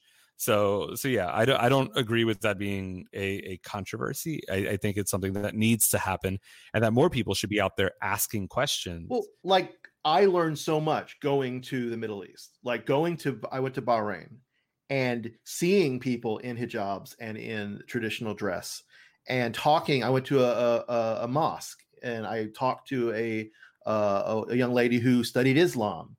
And I believe she had a hijab. She didn't have the full face covering, but she's the one who taught me and educated me about the differences between Islam and culture, and how they always get conflated in the West. And so these misunderstandings are out there and they need to be discussed. And the way to discuss them is somebody ask the question, like you said. So, I mean, I'm glad that this didn't go any further, but there was a real hot second where some think piece hot takes came out. And we're really pushing the Jeff Goldblum is a racist, whatever, for saying this. And this is like part of my issue with cancel culture is it only takes a few writers coming up with these ideas before suddenly these people are like, blacklisted. And it's like, whoa, hold on. This is not, your ire is valid to some, but like, let's not just shoot everybody for the same kinds of things. And so I'm glad, I think overall it kind of died down. Absolutely. It didn't seem like it lasted for very long, which was good, because I think overall more people tend to kind of have that feeling of, okay, well, let's take a look at the whole thing, not just react to this one quick thing. Had he phrased it not as a question, but more as like, more as a wearing that because of this. Exactly. Then that's a whole different thing. And honestly, I don't think that would have made the air. Like, I think the reason that made the final edit was because it played into the narrative of wanting to open discussion about it. So I'm glad that it did, because the more that people know and learn about these things, the better people can be. So we do end up with Jada winning the challenge, Jackie and Widow Von Du in the bottom two. They did Firework by Katy Perry. This was, I think, the first time that I really this was the first time Jackie did a lip sync, correct? Yes. And she was funny. Thought it was super cute. I like the fact that she brought a plastic bag. Right. We stand a prop queen. She brought a plastic bag out. She did, like, I enjoyed Widow's performance. I will say that. I really did enjoy Widow's performance. I knew it was her time to go. I knew that she wasn't going to make it through. I did enjoy it maybe a little bit more, just because Jackie went from being the prop funny queen to more heartfelt during the performance. And I feel like if you're going to be funny and be a prop queen, you can still be like poignant, but still but pick one. It's tough to go from like comedy queen to pageant queen in the middle of a performance. But overall, I think it was a great lip sync on both parts, and Jackie made it through. Next, as we get closer and closer to the end of the season, we have the Superfan Makeover. This time around, they did not bring in dads I'd like to frock. They did not bring in gay vets. They did not bring in people who will eventually take the last name of the person that they were made over by and then make a drag career out of it while being in a throuple with Derek Barry. That seems very specific. I mean, it could be anybody. I don't know who you're talking about. But I thought this was really cute. They brought five, right? Six. They brought 6 super fans into the studio, thinking that they were going to be in the live studio audience of one of the challenges, and treated them to a makeover with the 6 remaining contestants. There was no mini challenge for this. What did y'all think of the makeover episode? It was so delightful to see people who so actually I should say this. It was so delightful and self-serving to see RuPaul superfans be, and they're the ones who are going to appreciate the most, and really like it's like a mini drag you, right? Like having these women get these makeovers and put out there, but like a little self-serving because it is RuPaul Drag Race superfans and they are all about RuPaul's Drag Race, and so it was like a snake eating its tail effect to some extent. But they were all great. I mean, they weren't all great, but I think they were really the interactions with everyone from their mentor queen was really touching. So I did appreciate that.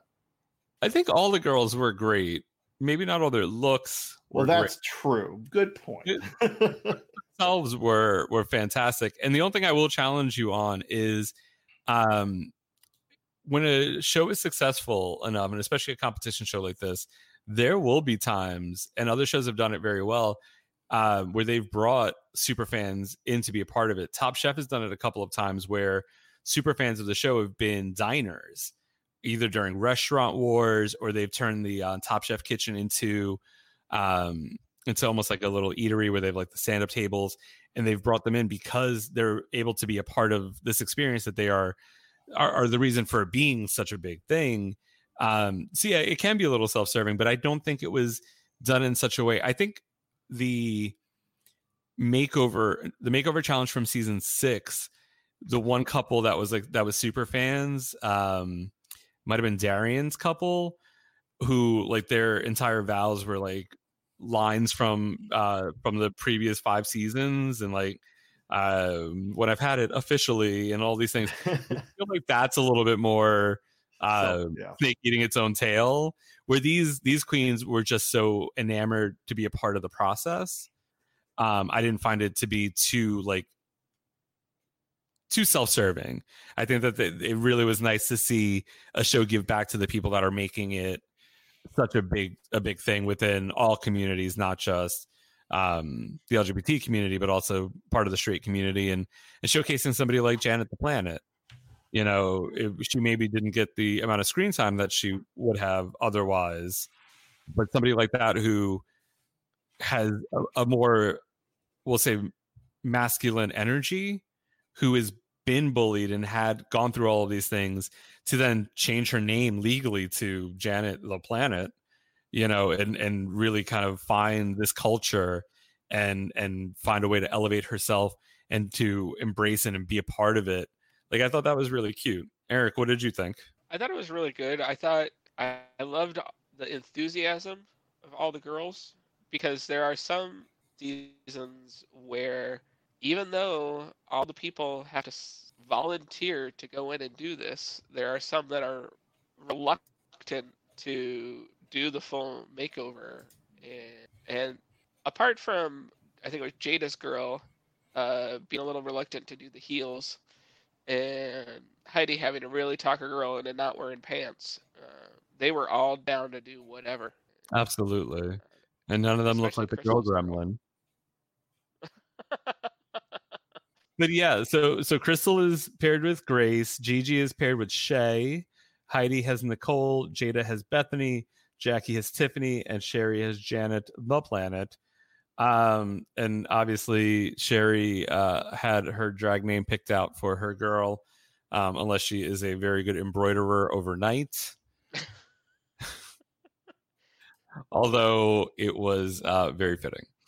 So yeah, they overall, I think the girls were definitely down for anything, like you said, and they had their breakthroughs. They had all their emotional points. Like it hit all of the points that a makeover challenge hits, for sure.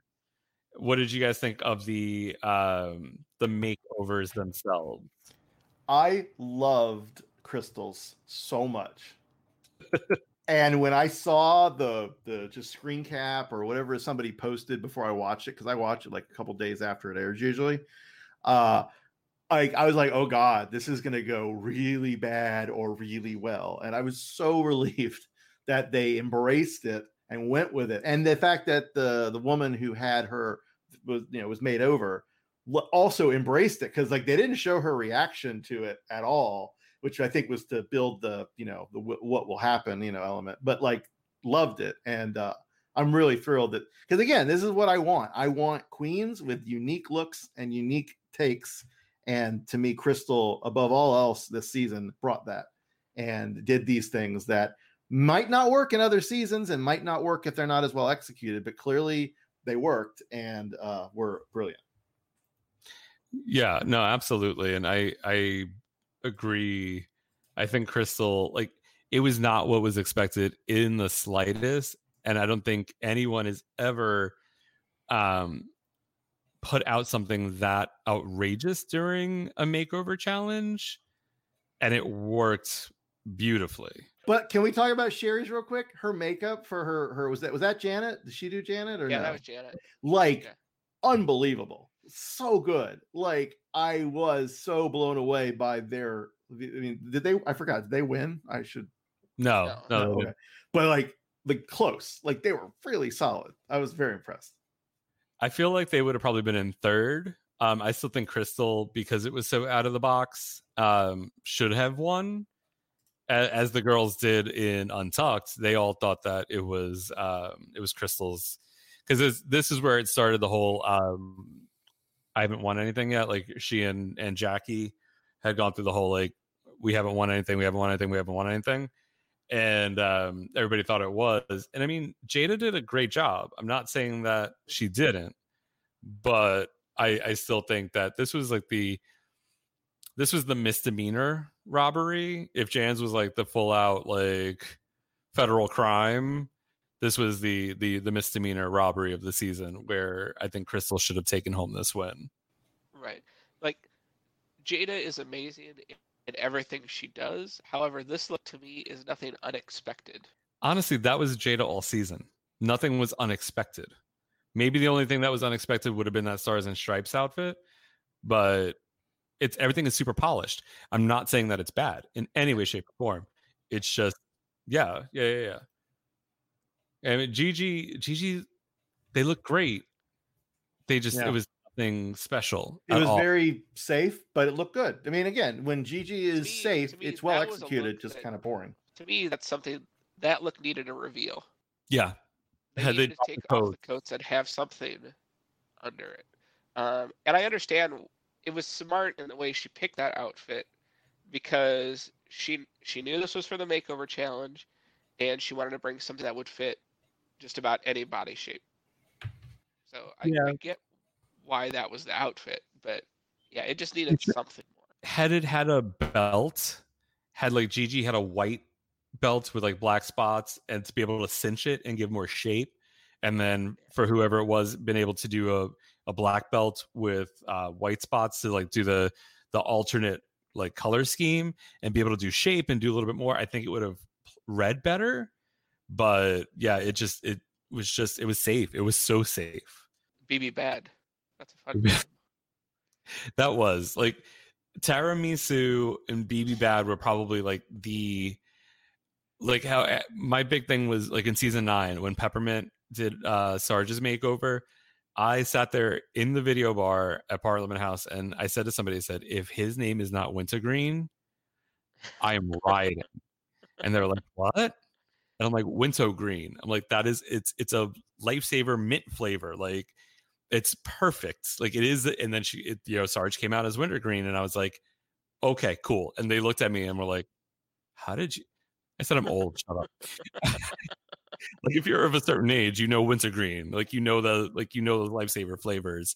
And it was perfect. And that same thing with Sherry Pie and Tiramisu, and BB Bad for Gigi Good. Like, those things were, if they didn't take those opportunities, it would have been completely missed, and it would have just been, it would not have worked. So we had Jada as the winner. We have Heidi and Jackie as the bottom two, doing a lip sync to "Kill the Lights" by Alex Newell, with DJ Cassidy and Nile Rodgers. I did not realize this was Alex Newell that did the song. I've heard this song before. Obviously, working in a club, you've heard the song before. And I was just like, oh shit, that's Alex Newell? Yeah. That's what I'm dancing over here in my house to the lip sync. It's a fantastic song. But this lip sync, and now y'all can state your opinions. This, in my opinion, was not deserving in any way, shape, or form of a double save. To me, I really enjoyed what Jackie's thought process was on how she performed the song. But to me, Heidi won this lip sync. And I think the only reason that they did the double save was because it was not Jackie's time to go yet. Yeah. Which, I mean, yes, it wasn't. And yes, I don't know that maybe they should have done a double save, but when they did a double save, I was very happy. I felt because they're both so good in general. And even though they're not perfect and they're not going through the top, which at this point I think was fairly clear, though Jackie may have been the one that there was a question. But it was still, they both did serviceably well. And that's sometimes the show. If they for whatever reason, they go, all right, we need to do this because it's about that time, or we got to pad it out, or they're not ready to go home. Like, the double save is almost never because both lip syncs are that good. I don't think that's the intent. I think it's the capstone, but it's not. Because she even says, she's like, the reason I'm sending you home, or however it's phrased, isn't just the lip sync. It's the lip sync and the rest. It's the. So let's look at, and this is my thing, because after they're both saved, they do the whole thing where they send them to the Untucked Lounge because there's no actual elimination footage to shoot, and it's been done this way a couple of times, most recently with Brooklyn and Evie last season. But Jackie talks about, and I think it might have been in Talking Heads in the following episode as well, which talks about how double saves only happen because they are legendary lip syncs. And let's look at some of those double saves. You've got the first one in season 5 when it's Alyssa and Roxy to Whip My Hair. If you can't tell me that is a legendary lip sync, then you're lying. That is an amazing lip sync. And that is one where I think the only thing that saved Roxy was the lip sync. Yes. I think she would have gone home otherwise. And her possibly fake story that she told about being left at a bus stop, but whatever. Yeah. I mean, whether or not that's true still remains to be seen. I think that's the bus stop where Alexis Mateo's military boyfriend is sitting. But you also have Alyssa and Tatiana both winning the lip sync in All Stars, which was a bit of a gimmick as well. But again, a lip sync that you can't look at either one of them and say they did not turn that party. Yeah. And then you look at season 11, Brooklyn and Evie. If you can tell me that either one of them deserved to go home from that lip sync, I will fight you right now. Legit, Brooklyn from the runway where she did the reveal. When you have RuPaul gagging during your runway with the reveal and how you walk that runway, you've done something right. And then her bouncing her pussy on the stage while checking her nails, and and then Evie fucking bending over backwards and lip syncing, doing a complete like back arch. Like those were amazing lip syncs. This one was good. Like, so there's for everybody. It compares more to in season 6, the first time Darian and Ben de la Creme lip sync. Oh, yes. That double save, because that one was more so, oh, we can't let Ben go home yet. Very true. Because you can't tell me that first lip sync Darian didn't win. I mean, Darian. The second one, I think Ben won. Darian. No matter what anybody says about Darian Lake, that bitch can lip sync and can turn a lip sync. Yeah. So while we were talking, I watched the lip sync again because it's been a few weeks. And it feels like it's been a few months, but it was really good. Both performances were really good. Were emotive. Like they left it all on the stage. And the thing that I think maybe also helped them sort of tie them together is they did like this, like they came together at the end and did this like performance in conjunction with each other. And like, it really works well as one piece. And so I think that plus the producers needing no other reason other than, hey, we got to keep them around. That's why they did the double save. I mean, again, it's like, it always helps to have an edit and performances to back up a double save, but they don't have to. And they don't, that's not the reason for it happening. Well, if the storyline is going a certain way, and how they're storyboarding this, because I mean, my biggest thing with it is that they're storyboarding a certain pattern, and when you can't justify it, they don't do it, and they know that they have a certain amount of time to do this, and it could have been in the cards from the beginning. You know what I mean? Like they could have said, okay, well, we have this many episodes. This is how this is going. Blah blah blah. Whatever. But at the same time, it's, I'm not mad.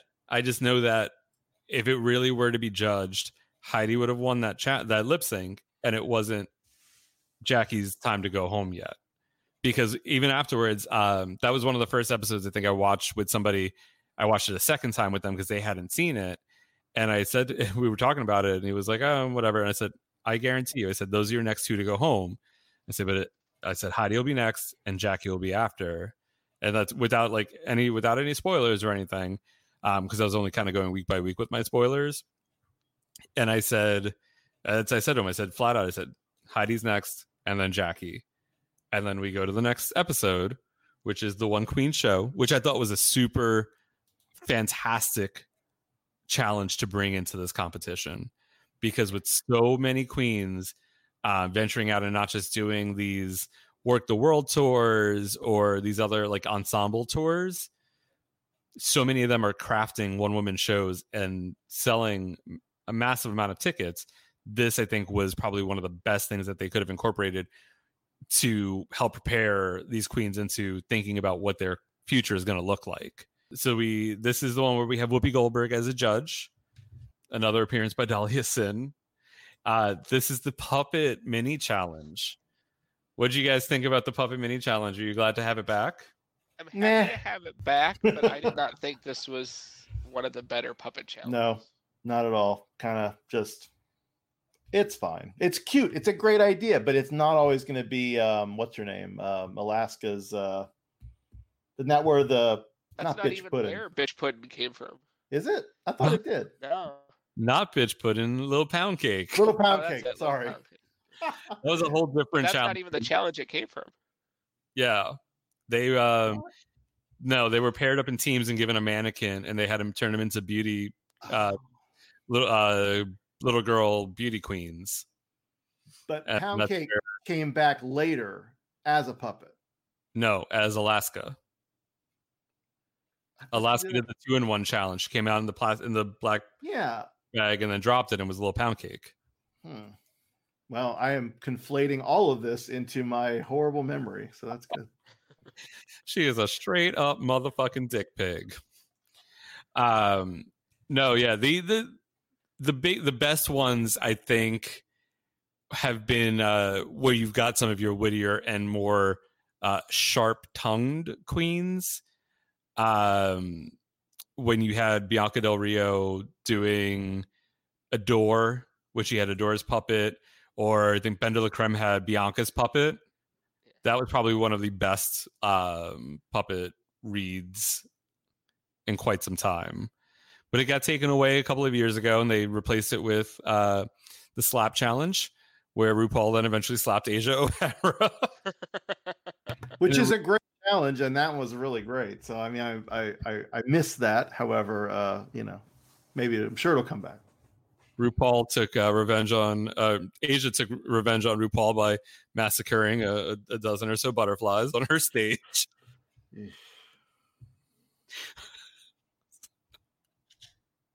Moment of silence for those butterflies, even though they reused footage of live butterflies walking on the stage, so nobody thought that the butterflies died, even though Cameron Michael stepped on them all. Anyway,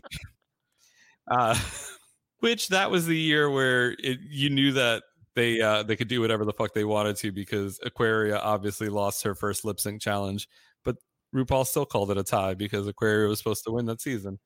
Anyway, so after the puppet challenge, they talk about the fact that they're going to be given 5 minutes to craft a one-woman show.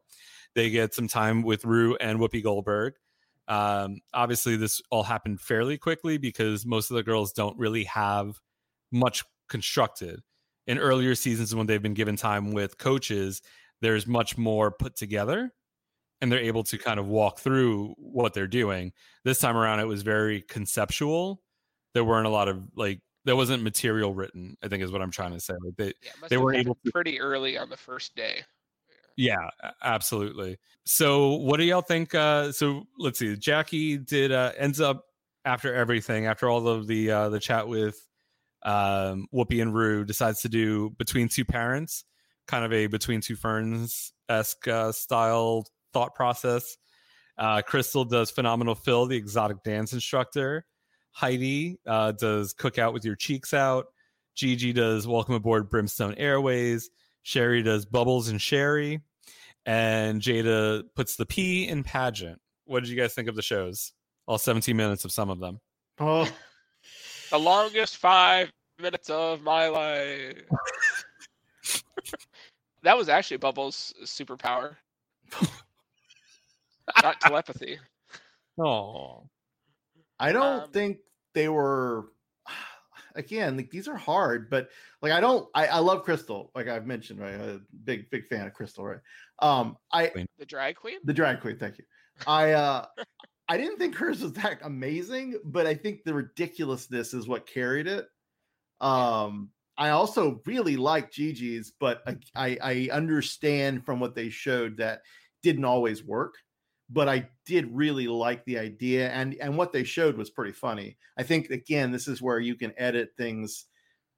I'm not saying it didn't, like I said, I think it didn't always work, and that's what they were trying to show there, but the edit necessarily didn't track with me. I thought what they showed was funny. And then, what's her name? Sherry's was funny, even if it was insanely long. I think it's a very classic drag routine, a lot of queens have done over the years, but I mean, it was good. Jada's and Heidi's both did not work, and Jackie's was just fantastically earnest and funny. Yeah, I would pay to see Jackie Cox do that as a full-fledged show. I think she would find a way to incorporate fun and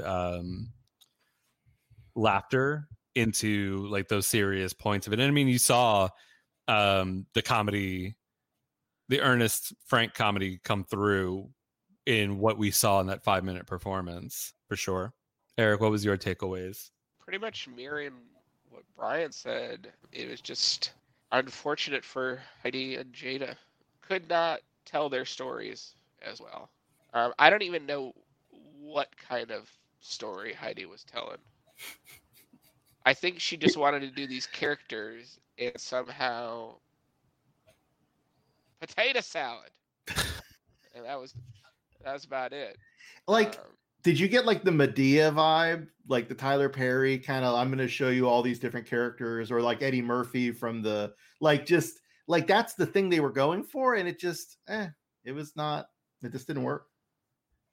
I think the problem comes down to Heidi and Jada, I'm sure, are great storytellers when they're with their friends, and they tell these stories, and it's a laugh riot. And it's like, oh, let me tell you about my family, or let me tell you about the time that I pissed myself at the pageant, whatever. Like, but when you try to craft it into a cohesive one-woman show, you need to change the way that you look at it, the way that you storytell. And I don't think they were able to make it fit the challenge.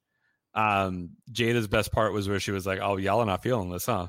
Like, at that point, had she just turned around and be like, all right, bitch, let me just tell you this other story, and had done that, I think it would have changed the entire way that went for her. And I think had Heidi really taken the advice that Whoopi gave and had pulled out some of the characters and only maybe done 2, it would have come across much better. Had she just yelled off, off into the distance to the other people and not tried to be everybody in that short of time, or had better props to be like, these big glasses are from my grandpa, and these, this fake mustache is from my cousin, whatever. Like, I think it would have been a bit different, because they are such personalities that I think that they could make these stories funny. It just didn't work in this context. Crystal's was ridiculous, and I think it worked well. I did love the dances. I love the fact that became a thing for her, and it kind of ran through like the runway and just the critiques and further into a couple more episodes. Like, I think that worked well for her. And I think Gigi's, I would love to have seen Gigi's like full out. I think they really pushed the edit to make it seem like she took longer to look at her notes than maybe what it was, because everything that she was saying and the jokes that she made had the audience laughing. Even when she cursed out Whoopi's nephew, whatever she called him, George or whatnot, and she was like, "Fuck you, George." and that was, if you didn't watch Untucked, you didn't know, but that was Whoopi's nephew. That was in the audience that she utilized as part of. Nice. Oh, that's funny. That's good. And then the funny part is when you get to the runway. So the runway is the color purple, and they all brought out some fantastic looks. The Crystal's cow, it made me think of I feel like the purple crayon. Is there like a cow with the purple crayons? I know there's a boy with the purple crayon.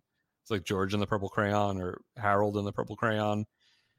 But it gives me such like younger, like kids storybook look. Gigi doing Daphne without saying Daphne. Heidi looking stunning in her purple gown, reminiscent of Sugarcane, in my opinion. Yeah.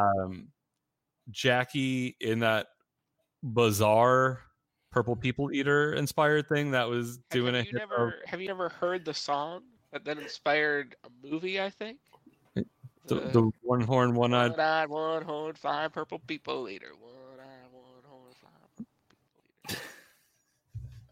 Or for the 50s, I think. Yeah, it's a great song, but it's still a trippy outfit. I love the fact that none of them understood the LSD reference.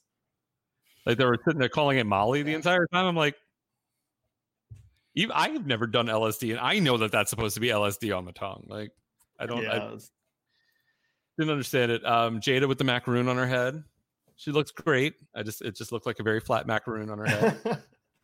and then the biggest kicker of them all, Sherry's a cat. Who did a show with the fish? Sherry's a cat. Fun. That's great. Oh man. You can't write this shit. It did not age well. So Jada and Jackie, not Jackie. Crystal ends up winning. Jada and Heidi end up lip syncing for their life.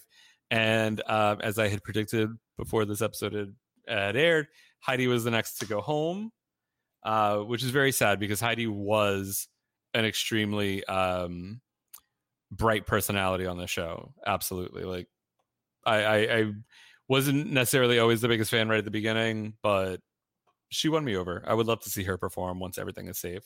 And her farewell message also had me. She wrote in lipstick, "Remember to stay soft and supple." I can't whistle. I wish I could do that too. And always, in parentheses, insert stolen catchphrase here. Love Heidi ... something. So I love the fact that she's very aware of herself and her time on the show and everything that she went through and has taken all of that in. I very much appreciate her for that. So we get to the final recorded episode of the season, Viva Drag Vegas. If you want to talk about self-referential and snake eating its own tail or self-serving, this is the episode to do it, when it's basically just a giant commercial for their Vegas show that is currently not running. I know, that's the thing. It is ironic, to say the least, that one of the most, I mean, this show does this all the time with RuPaul stuff and whatever, so it's not new, but like, as much as it was the show that made it about a month before it closed, like, it was probably about 2 months. It went a little longer, but did it go into March? I guess, yeah, mid-March. I actually went to the store at the casino that's hosting it, Flamingos, and went up to see like if tickets were even a possibility, and I think they actually were when I was there. But the store was pretty cool. Like, hopefully it's still there once this all opens back up. And it's not huge, but they had some really cool stuff. But I don't know if that number that they did is part of the show or not. I never did it is okay. It is. I mean, that makes sense, but I think the first 2 songs were part of it. I don't know if Winning is the New Losing is part of the show, or it might have all been, because it's basically just a giant commercial for the show. This episode marked the return of the video message because they had to talk about the show. And then the mini challenge, you have the girls having to become showgirls.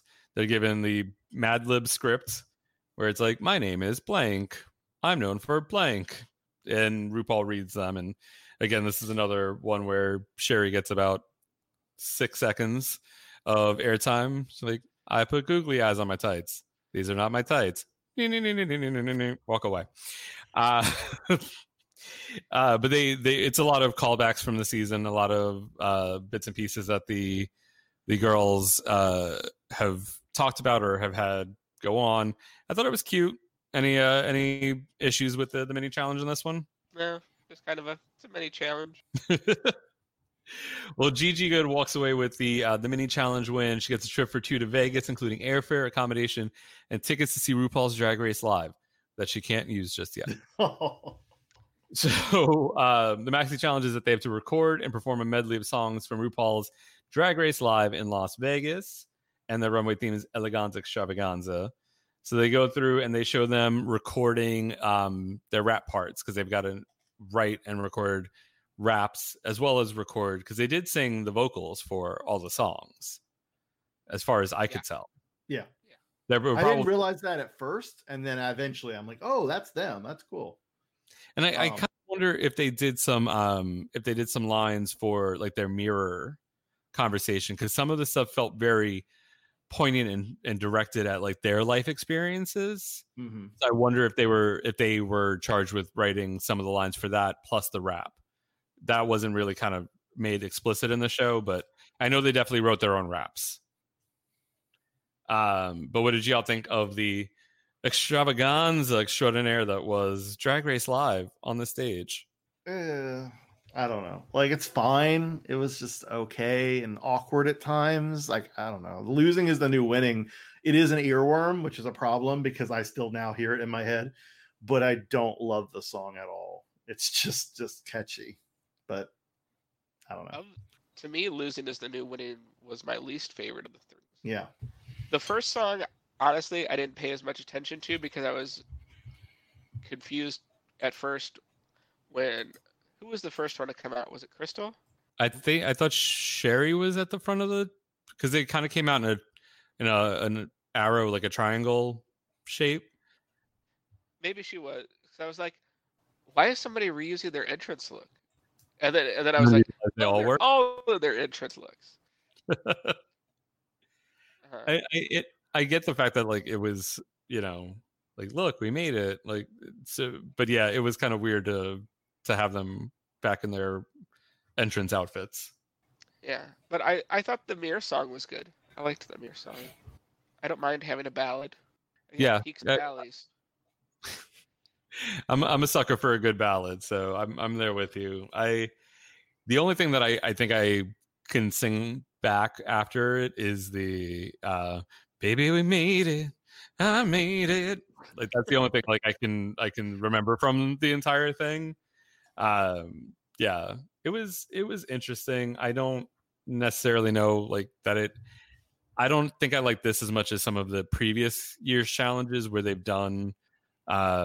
I miss the music videos first and foremost, but I still don't mind like when they've redone the songs in the past, when they've done category is, or for as much as I joke and I don't like Eureka's part of it, the American season 10 is still catchy, and we have it as the end song for the season. So, but overall, the runway looks were fantastic.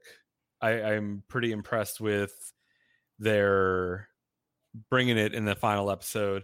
I don't know if I'm 100% amazed at Crystal's, just because it's so bizarre, and for an eleganza extravaganza look, like it's not what I expect. But Crystal's also been the queen of unexpected. I think put together, it was done flawlessly.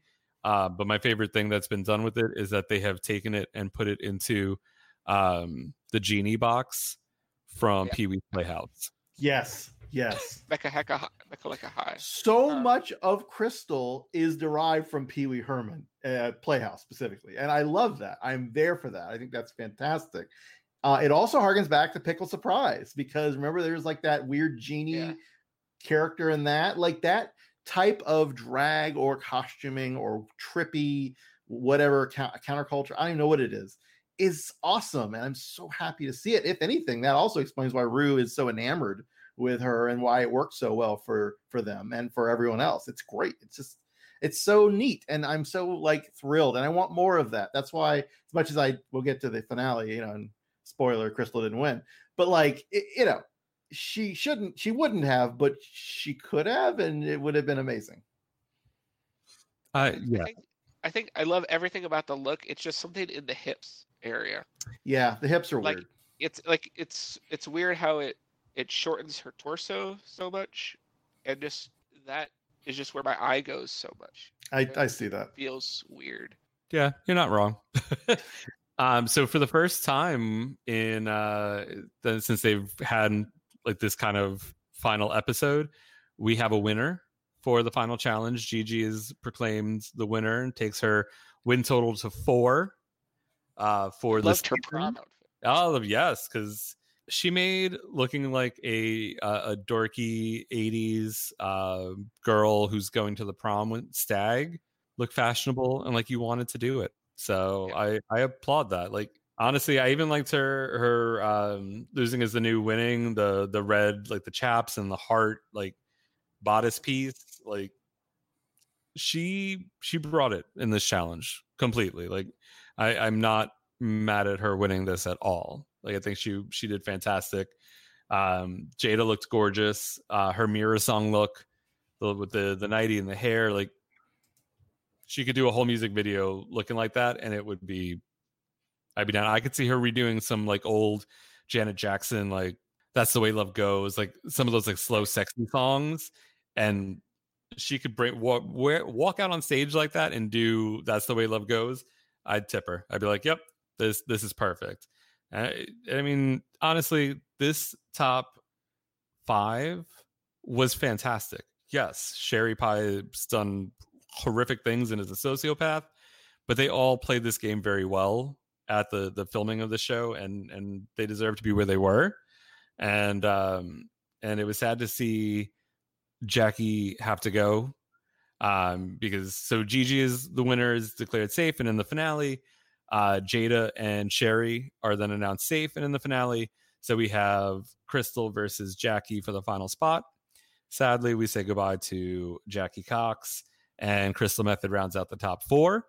And then we have one of the oddest yet best edits of the show ever. And it's like, my top 4. Tweet at RuPaul's Drag Race who's your favorite. Are you hashtag Team Crystal, hashtag Team Gigi, or hashtag Team Jada? Oh, okay, cool. and that ends the shows that were filmed before in 2019, and we now zoom into the reunion in a Zoom-like fashion.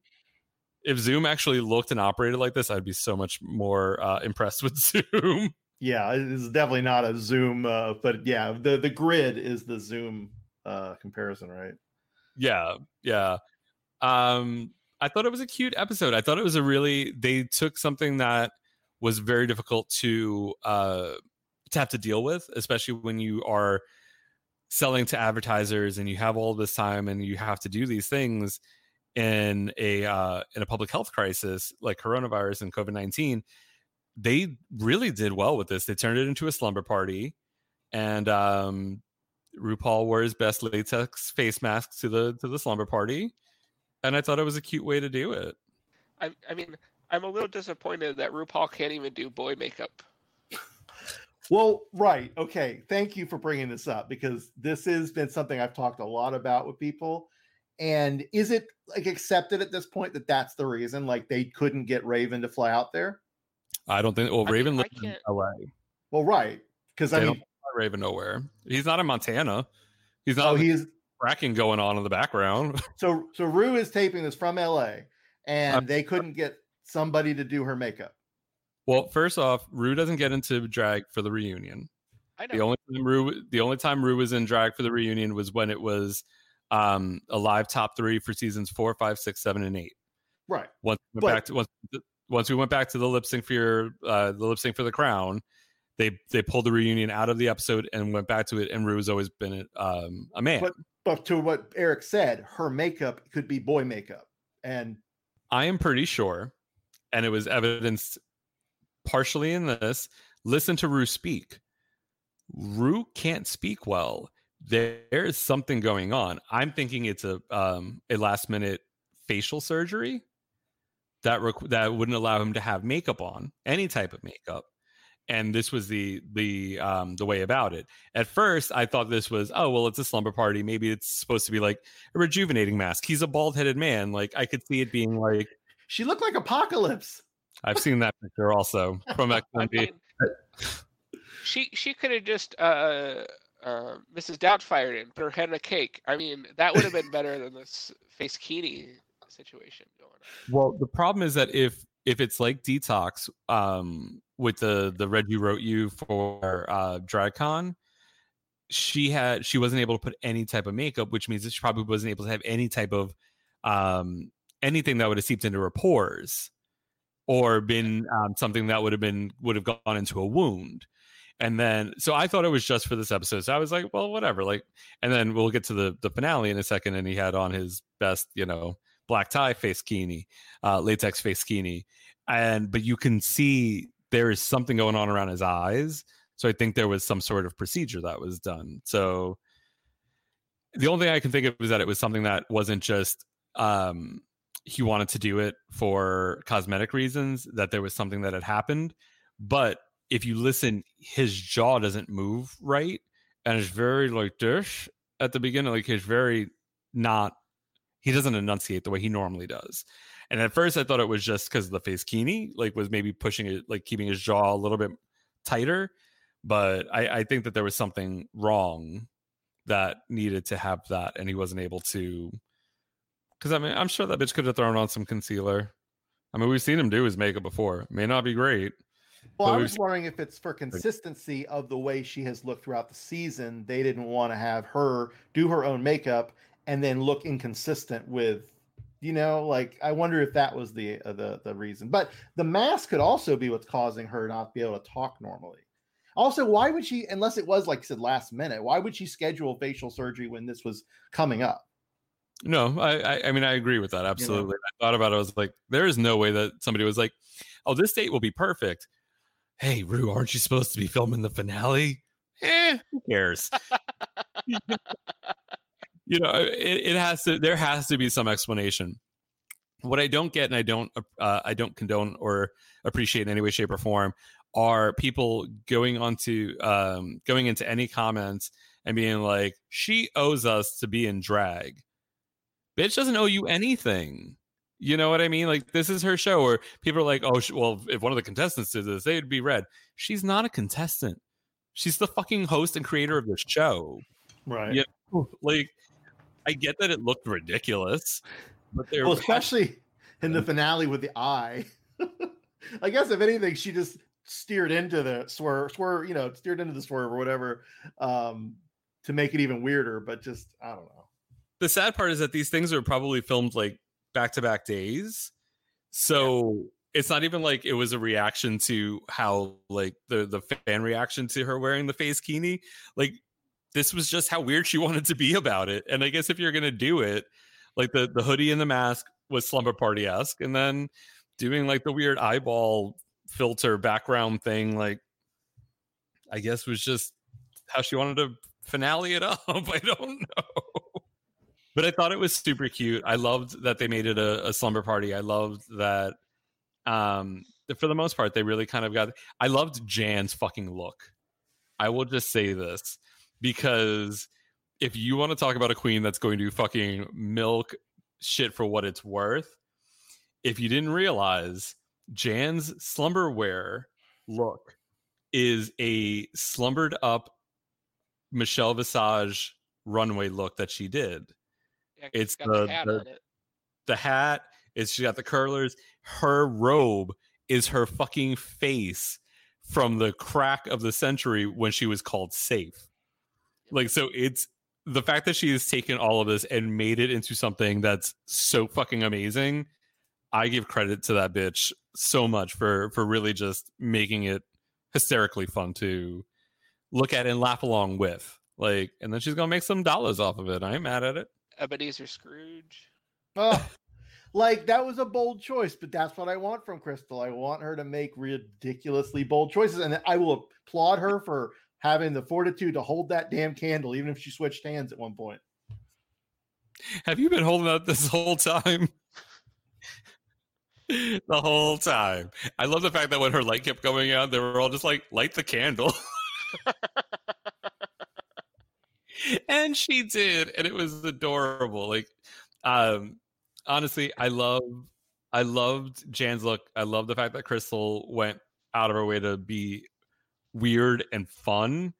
I love that Gigi kind of did the grown-up evolution of her final runway look, where it's that same theme, but her braces have been taken off, and she's at her first sleepover where she feels pretty.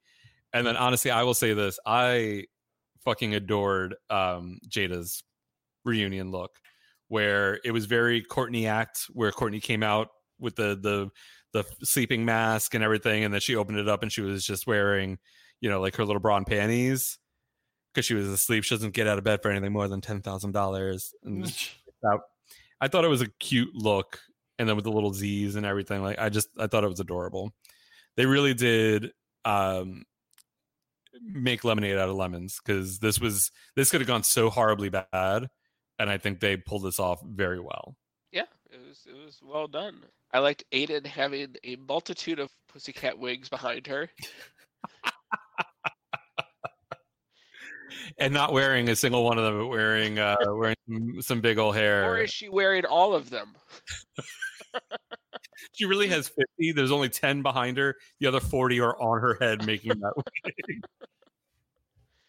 Did you like the little awkward sort of, I mean, at first it felt like there was some weird beef with Rockham and the Apple or whatever, and then it was obvious that they were just doing it as a chance to be, I don't know. It was like weird. It felt a little ham-handed. Like it was like, I know that it's fake, and it's obvious that it's fake, but that was kind of just the way they ended it, where like everybody just fought until they got off screen. I know, but it just felt a little like just awkward. I don't know. Well, because they played it up. They tried to do that misdirect where they played that little clip earlier as like coming up when they were going to commercial, and they brought it up, so it made it seem like, to make it seem like, oh, this is still so, why are you still bringing that up, and then blah blah whatever. And then it did seem like there was some weird like still thing about it, and then when it kind of broke down into everybody just yammering and then walking off screen, I was like, oh, okay, like I get that this was supposed to be a joke. That was probably like the least well used skit of the entire thing. Yeah, it was awkward. Yeah, but I applaud them for all looking very lovely from their homes. A tip of the hat to the person that brought Britta her makeup kit, because she sheltered in place with her parents in Maine, I think it was. Yeah, she left all of her stuff in New York, so she had to have all of her stuff brought to her last minute, which worked out well for her. She looked fantastic and got a little redemption, I feel. And if you're out there still listening to this, then please let any animosity go, because it's not needed, nor is it called for. So last thing I think we should mention from this is, so that brings us to the grand finale, the crowning of a new drag superstar, the crowning of a new Miss Congeniality. This was interesting and weird. Like, I felt like it shouldn't have lasted an hour and a half in this format. It definitely felt a lot longer and more drawn out than it normally does on television. And I think part of it's because in some instances, when they're the top three are having their family videos, you want to be like, aren't they just upstairs? Can't they just tell you, can't they just yell down these thoughts of love and acceptance? And then you remember that they don't all live with their parents, but still. What did you guys think of the finale overall as far as the format of it? We'll get to the lip syncs in a second. I love the looks. They're all good. I mean, the pinata was fantastic. Again, Crystal's being weird, and that's what I want. The birds, like, I love the idea of it, and I think it's brilliant that she pulled it off, because that's a lot to pull off in an apartment, even if you've got your roommate there or whatever. But it wasn't like at that point, okay, this is probably not good. You're not going to win. But man, Gigi's aha video, blew my mind. Just spectacular. We'll get more in depth in the lip syncs in a second, but just the general overall, doing it like as a Zoom-ish format. It is what it is. They shouldn't have cut in crowds from the previous tapings. That was weird. When they jump cut part of it. When they showed because that had to have been, that was what I think one was a cut from Asia releasing Butterflies. I think I saw one of them was with Vanjie in the crowd. I think that was the season 10 finale, which would have been the butterfly one, because that's where they were all like, where they're leaning into the aisleway. Yeah, because I think it was Monique Hart and Vanjie. I think that was probably the, what do you call it, the commentating, like that the jokes and all that with the Zoom. It's like whatever, that you expect that. Oh, the jump to the reunion, obviously, where they did the Miss Congeniality was kind of weird. I was like, wait a minute, that's whatever. I mean, it's weird. I love the Dolly Parton cameo. Yes, that was fantastic. And then what was the joke? That it was actually somebody, Leslie Jordan in a wig. Yeah, that was so. She nice. hasn't been a guest judge yet, has she? No, she should. I think this is the second time she's done a video appearance for the show, though. I think she did I want to say like one of the videos that they played in the workroom for the girls. She was in one, and then this time around. Although I will say this to you younger homosexuals out there, how the fuck do you not know who Dolly Parton is? Because there was somebody on a comment thread who is a quote unquote writer for a magazine who likes to put out these lists of bears you should know, aka the bears you used to sleep with. And he commented and said, oh, that scene with Nina and somebody else was funny. Nina and somebody else. One thing that I wanted to point out, did you all notice the two major things in the Dolly Parton portion of the video? The rainbows on the guitar. Mm-hmm. Yep. And did y'all notice the color of her robe? It was pink, blue, and white. Oh, I missed that completely. Yep. Her robe is pink, blue, and white. I was like, she got the rainbow flag. She's wearing trans flag colors. I was like, okay. We see you, Dolly Parton. We see you. it's really nice. I mean, she's always been an ally, but like that's some nice messaging there. Yeah, and I mean, a lot of times, especially from an older generation, the artists aren't always as vocal, even though you know that they're allies, because it's been, it was such a thing of, oh, you ruin your career, or you shouldn't be talking politics, or blah blah blah, whatever. And so to see more and more artists that are really standing up and taking a chance to be a part of showing their support, like visibly showing their support, it's great to see. So I thought that was awesome, and we'll spoil this alert 3 hours into this conversation, but Heidi N. Closet was voted by her fellow queens as Miss Congeniality, so congratulations to Miss N. Closet. I wish her acceptance speech was just fuck you, fuck you, fuck you, fuck you, fuck you. This is about Heidi. Didn't she do something along those lines at some point? I could swear that there was some fuck you, fuck you, fuck you involved. I think Jan did it. I think it was at the very end when they were all fighting. I think Jan did it. Oh, that's right. That's right. Yes, because Jan does an amazing Heidi in Closet impression. She's done it on her Instagram a bunch of times, and it's phenomenal. Eric, what did you think about the format overall? I think for the situation they were in, they did a great job with it. I think it was pretty fair to all three queens, the format of the finale. I think the one-on-ones was kind of reminiscent of how they do on the finale, apart from RuPaul being a giant eyeball. I guess the family would have normally been at the finale to like do a little talk. I kept getting distracted because they couldn't figure out how they wanted to frame the shot, because it'd be like Crystal and the video, and then it'd be RuPaul in the video, then it would just be the video, and then it's like they couldn't figure out how to get the everything on the screen at the same time. Yeah. And it was like that weird Zoom thing where if like somebody makes a noise and then the video cuts to them, like pops up on the screen of them because they were the loudest thing at the moment. Like it was weird in that respect for me. Yeah, the only thing that kind of threw me off, and I'm like, Crystal's parents are great. It's just that it was a very scripted video that they did. Yes, but was it Crystal's dad that had Parkinson's? Yeah.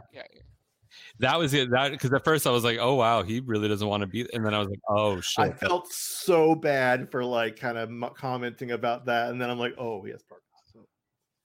But then her abuela. Oh my god, Yeah. I want to hug her abuela so much. Because I mean, honestly, she reminded me of my own grandmother. To be completely honest. But no, I think overall it was. They did a good job with what they had, for sure.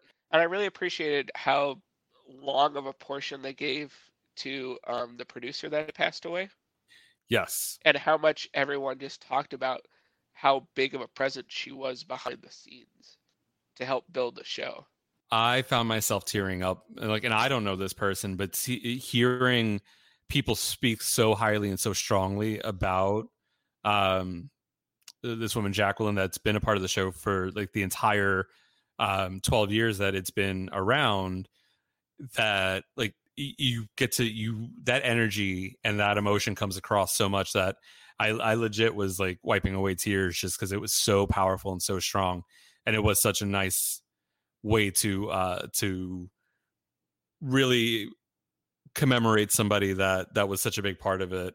And considering like last year we had the in memoriam to Michelle's titties, like it was definitely a much different spin on the whole thing. Hey, that was a big loss too, or two big losses rather. Michelle Marie Kondo'd her titties. She folded them up 3 times, thanked them, and put them away. So let's chat about the lip syncs. They did this when Rue during the reunion announced that there was going to be 5 lip syncs. I don't think anybody quite knew what to expect because you have 3 girls, 5 lip syncs. How is this going to happen? So the way it breaks down is they had all 3 do a close-up lip sync where they were going to be judged on their actual lip syncing ability, their ability to convey the emotion of the song or the intensity of the song just in their face. Second was going to be All three of the girls got to do their own song that they picked. And I'm sure it was off of a list of things that were cheap enough to get the licensing for. And they could craft and create and do whatever they wanted and put together a performance. Then the top two would then go on to lip sync for the chance at the crown. So let's chat about the up close, which was to Rue's new song, Bring Back My Girls. Bring them back, bring them back. Bring back my girls. Where they at? Oh, sorry. I actually do kind of enjoy this song, and it kind of makes me mad. I liked the chorus. The verses, I was like, but I mean, really, for her songs, you're supposed to be about the chorus, anyways. I thought it was good. I thought Gigi and Jada did really well with it. I think in this instance, Crystal's makeup was a deterrent because it was really distracting for me. Because I wanted to follow her eyes and what her eyes was doing, but there was so much makeup around her eyes that at times it was hard to follow because her actual lips were whatever. But to me, that was just distracting. So who would you have proclaimed the winner of round one? Probably, I don't know. I think Jada probably edged it. Brian, what did you think of the close-up lip sync? It was not my favorite thing ever. I get it, and it's a great innovation in the current situation, but I don't think that ever needs to be a thing again. As long as coronavirus is gone by next year. Yeah, well, right. Or All Stars they pre-film, right? Yeah. But yeah, I think Jada or Gigi was sort of like a toss up there. But yeah, the makeup, as much as I love Crystal and her weird, that makeup, that look she had for her interview and all that was just like, no. She should have just done the piñata. Well, I would have loved that. I love the piñata so much. I thought that Gigi had this one. I saw, I don't know if it was on Twitter or whatnot, but in regards to the piñata, that Crystal said, she's such a party, she's even the piñata. Like, that's how she came up with it. But yeah, Gigi definitely emoted a lot through her eyes, and it was all. I thought, and I appreciated the fact that she didn't do all the parts, where she kept to like the main vocal of the song. So when it was like, bring back my girls, where they at? She didn't do those parts because that's supposed to kind of be somebody else talking.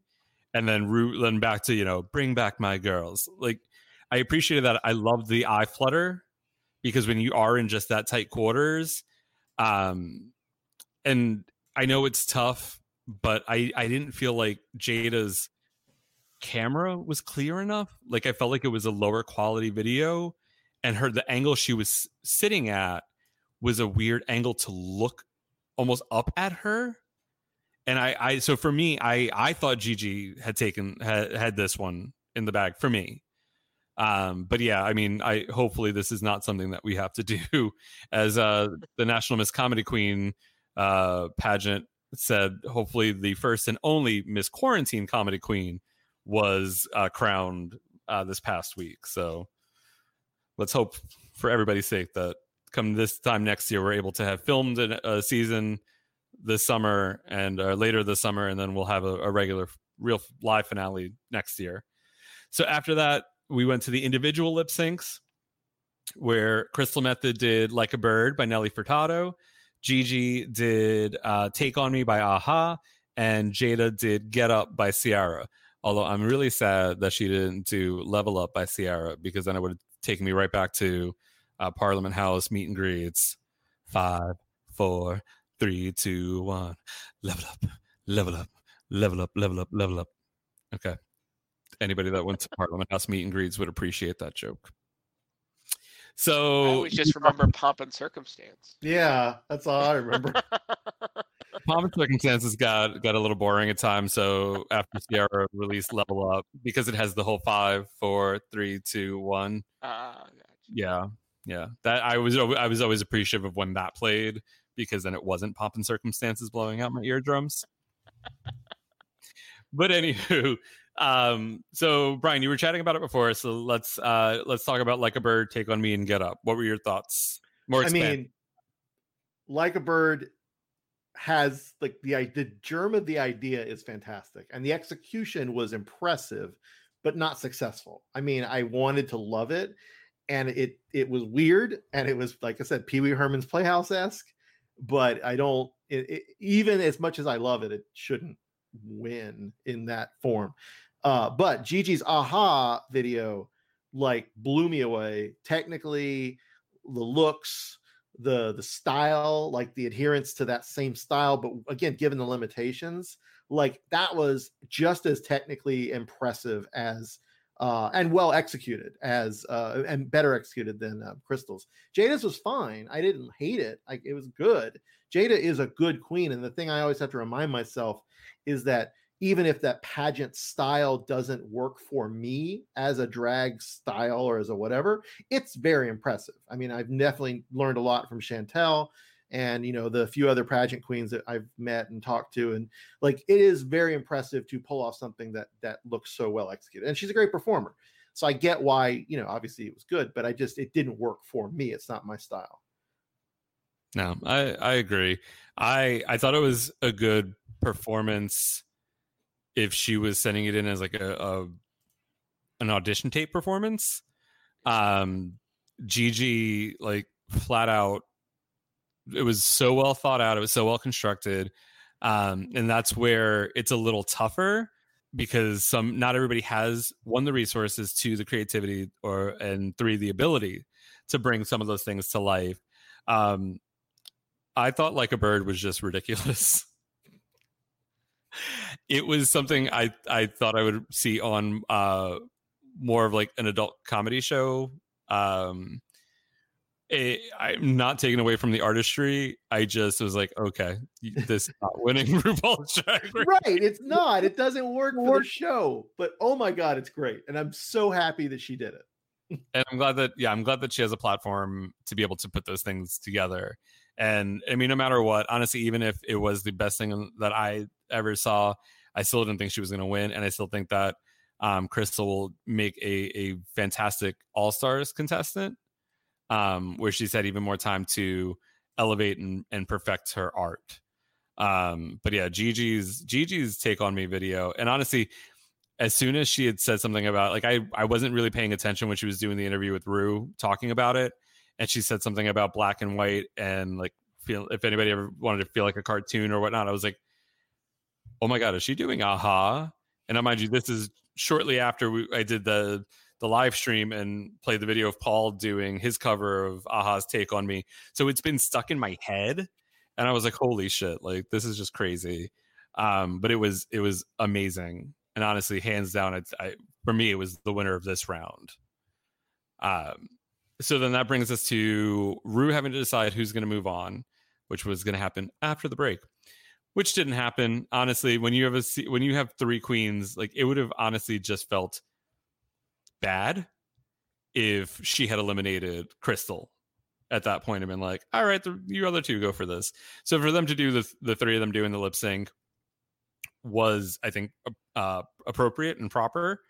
And I love the fact that, to my point where I was saying that not everybody has the means and the ability to bring a vision to life, I like the fact that they went ahead and sent them all the same stuff to do the same setup. Although it looked like somebody had different color lighting. I don't think that had any impact on anything. But what was your thoughts? Eric, what did you think about the final lip sync, which was to Survivor by Beyonce and those other 2 girls that used to sing them? And by that I mean Kelly Rowland some respect. Although it's great because when it got to the 2 lines Michelle sings, I was like, oh, here's Michelle's 2 lines. Because, you know, Beyonce got verse 1 and the bridge. Kelly got to come in and do the refrain, and then right before the final chorus, there's that like 2 lines, and that was Michelle's time to shine. So it was like, but she took those 2 lines and she motherfucking broke the dawn.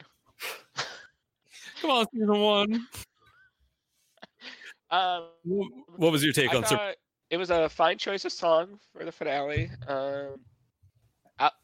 I loved Crystal's outfit the most of the 3. I thought Jada had the most effective reveal out of the two reveals. She took off I understand that Gigi changed her outfit, and it was basically the color changed from black and white to color. But I just don't think it wasn't as graphically effective, like in that setting that she was in. It was understated. I mean, like the full reveal of the Wizard of Oz thing, like it's a cool concept, but I know what you mean. It visually doesn't like blow you away. It's not as if you don't catch the reference, or if it's just, you know, it's a little subtler. I know what you're saying. She went from black and white to Technicolor and ripped off them shoes to reveal the ruby red slippers and had the yellow brick road up her ass. I know, that was a nice addition. Like I love, but see this, and I mean, this is partly why I really think she should have won. Her execution is amazing, just like Jada's is amazing. But Jada is like just, there's not a storyline a lot of times. It's kind of just it's a cool thing. But Gigi's smart and has a story and has all of these little nuances and things. Oh, she should have won. My thing is that Jada took off a jacket. I mean, yes, she had that cape that she turned into a velociraptor with, but what did it do? It put a crown over her head, but that's it. Like, honestly, people are like, oh, Jada's reveal was better. She took off a coat. That was like when Brooklyn had the coat that said reveal, reveal, reveal, reveal, reveal, then turned around and said, here comes the reveal. And then she took it off. We knew what was happening. You knew Jada was going to take that trench coat off. Like, I don't get it. She danced her ass off. So I will not discredit that at all. She danced her ass off. But when it's in such a tiny space, it's really tough to appreciate that. Because it's like when I'm just sitting here in my chair and dancing versus seeing her, if she was doing that shit all over a stage in front of, 5,000 people, I'd be like, work, bitch. It didn't have that same feel. That's why I feel like Gigi's was more effective, because you're in this tiny box. Like you have this limited space. So if you're going to have this, and then when she fucking did the flip and her hair came back and it was a different set. It was the different hair. Yeah. When she's done that, well, I've seen a video of her doing that before, but the video before, I think her hair like completely changed color. Like it went from blonde to red or something like that. It just happens in that instant. And like, you don't even see where the other wig goes. In this instance, you could tell, oh, she dropped the wig on the floor right in front of her. Gigi was fantastic. I'm not saying that she wasn't fantastic. I don't know. I give the final lip sync to Jada. All three of the top three were well deserving. There was not a single person in that top three that if they had won, I was going to be upset about. I think Gigi outperformed Jada. In my personal opinion, I would have liked to have seen Gigi win, but I'm not upset in any way, shape, or form that Jada was crowned the winner. And if you haven't seen it, there was a video released today because of quarantine and everything that's going on. People in Gigi's hometown actually did a little like caravan, and they were honking and cheering, and she had a little tiara on, and they were all just congratulating her on her win.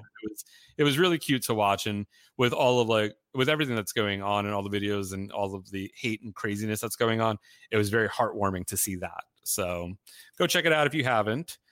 Yeah, it's been a season, and when this drops, All Stars 5.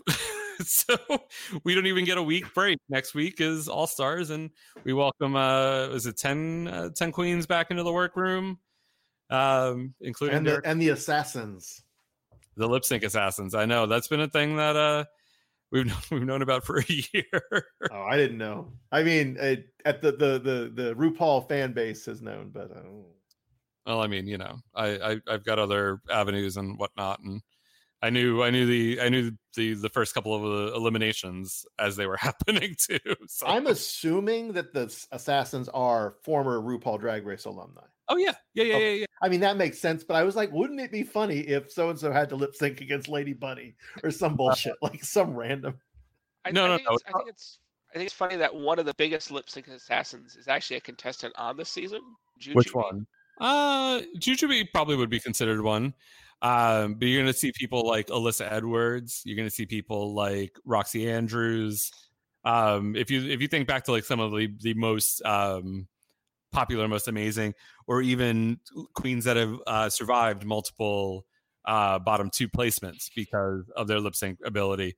You'll see them pop back up over the next it's like whatever 6 or 7 episodes before they get towards the finale, and then I'm sure that'll all change as they get to that part of it. But that'll be dropping June 5th, I believe, is the date when this will be coming out, and when the first episode of Drag Race All Stars Season 5 premieres, not on Showtime, so it will not be on WoW Presents Plus, unfortunately. Oh, I have to find a way to watch VH1 now. I might be changing from Hulu with live TV to Philo. And I've used that. And $20 a month. It's pretty easy. And VH1 is one of the channels. That's how Brian and I watched the finale in real time. He had signed up for a free trial, so I might switch over to that. But yeah, so that'll be coming up, and I'm sure at some point maybe we'll do more frequent ones. I actually really like this cast, except for maybe Derek Barry. But so this will be interesting, and with this new format, I think it'll be fun to chat about, and it'll have a little bit more interesting stuff to talk about, because what you have to kind of think and know at this point is that if it's not the top 2 lip syncing for who's going to eliminate somebody, there's going to be some sort of change in the elimination process based off of the lip sync assassin versus the top of person of the week, and how that's going to affect who gets to choose who goes home is based off of that lip sync. So I think it'll be a fun shakeup and well needed for All Stars. So with that being said, thank y'all for hanging out with us. We basically did the entire season's worth of Drag Race recaps in one sitting. So hopefully we don't have to do this again. We'll do more episodes spread out, so we're chatting more often and for less time. But until next time, dear listeners, thanks for hanging out with us, and we will see you next time. Peace. Bye. Ever catch yourself eating the same flavorless dinner 3 days in a row? Dreaming of something better? Well, HelloFresh is your guilt-free dream come true, baby. It's me, Keke Palmer. Let's wake up those taste buds with hot, juicy pecan-crusted chicken or garlic butter shrimp scampi. Hello Fresh. Stop dreaming of all the delicious possibilities and dig in at HelloFresh.com. Let's get this dinner party started.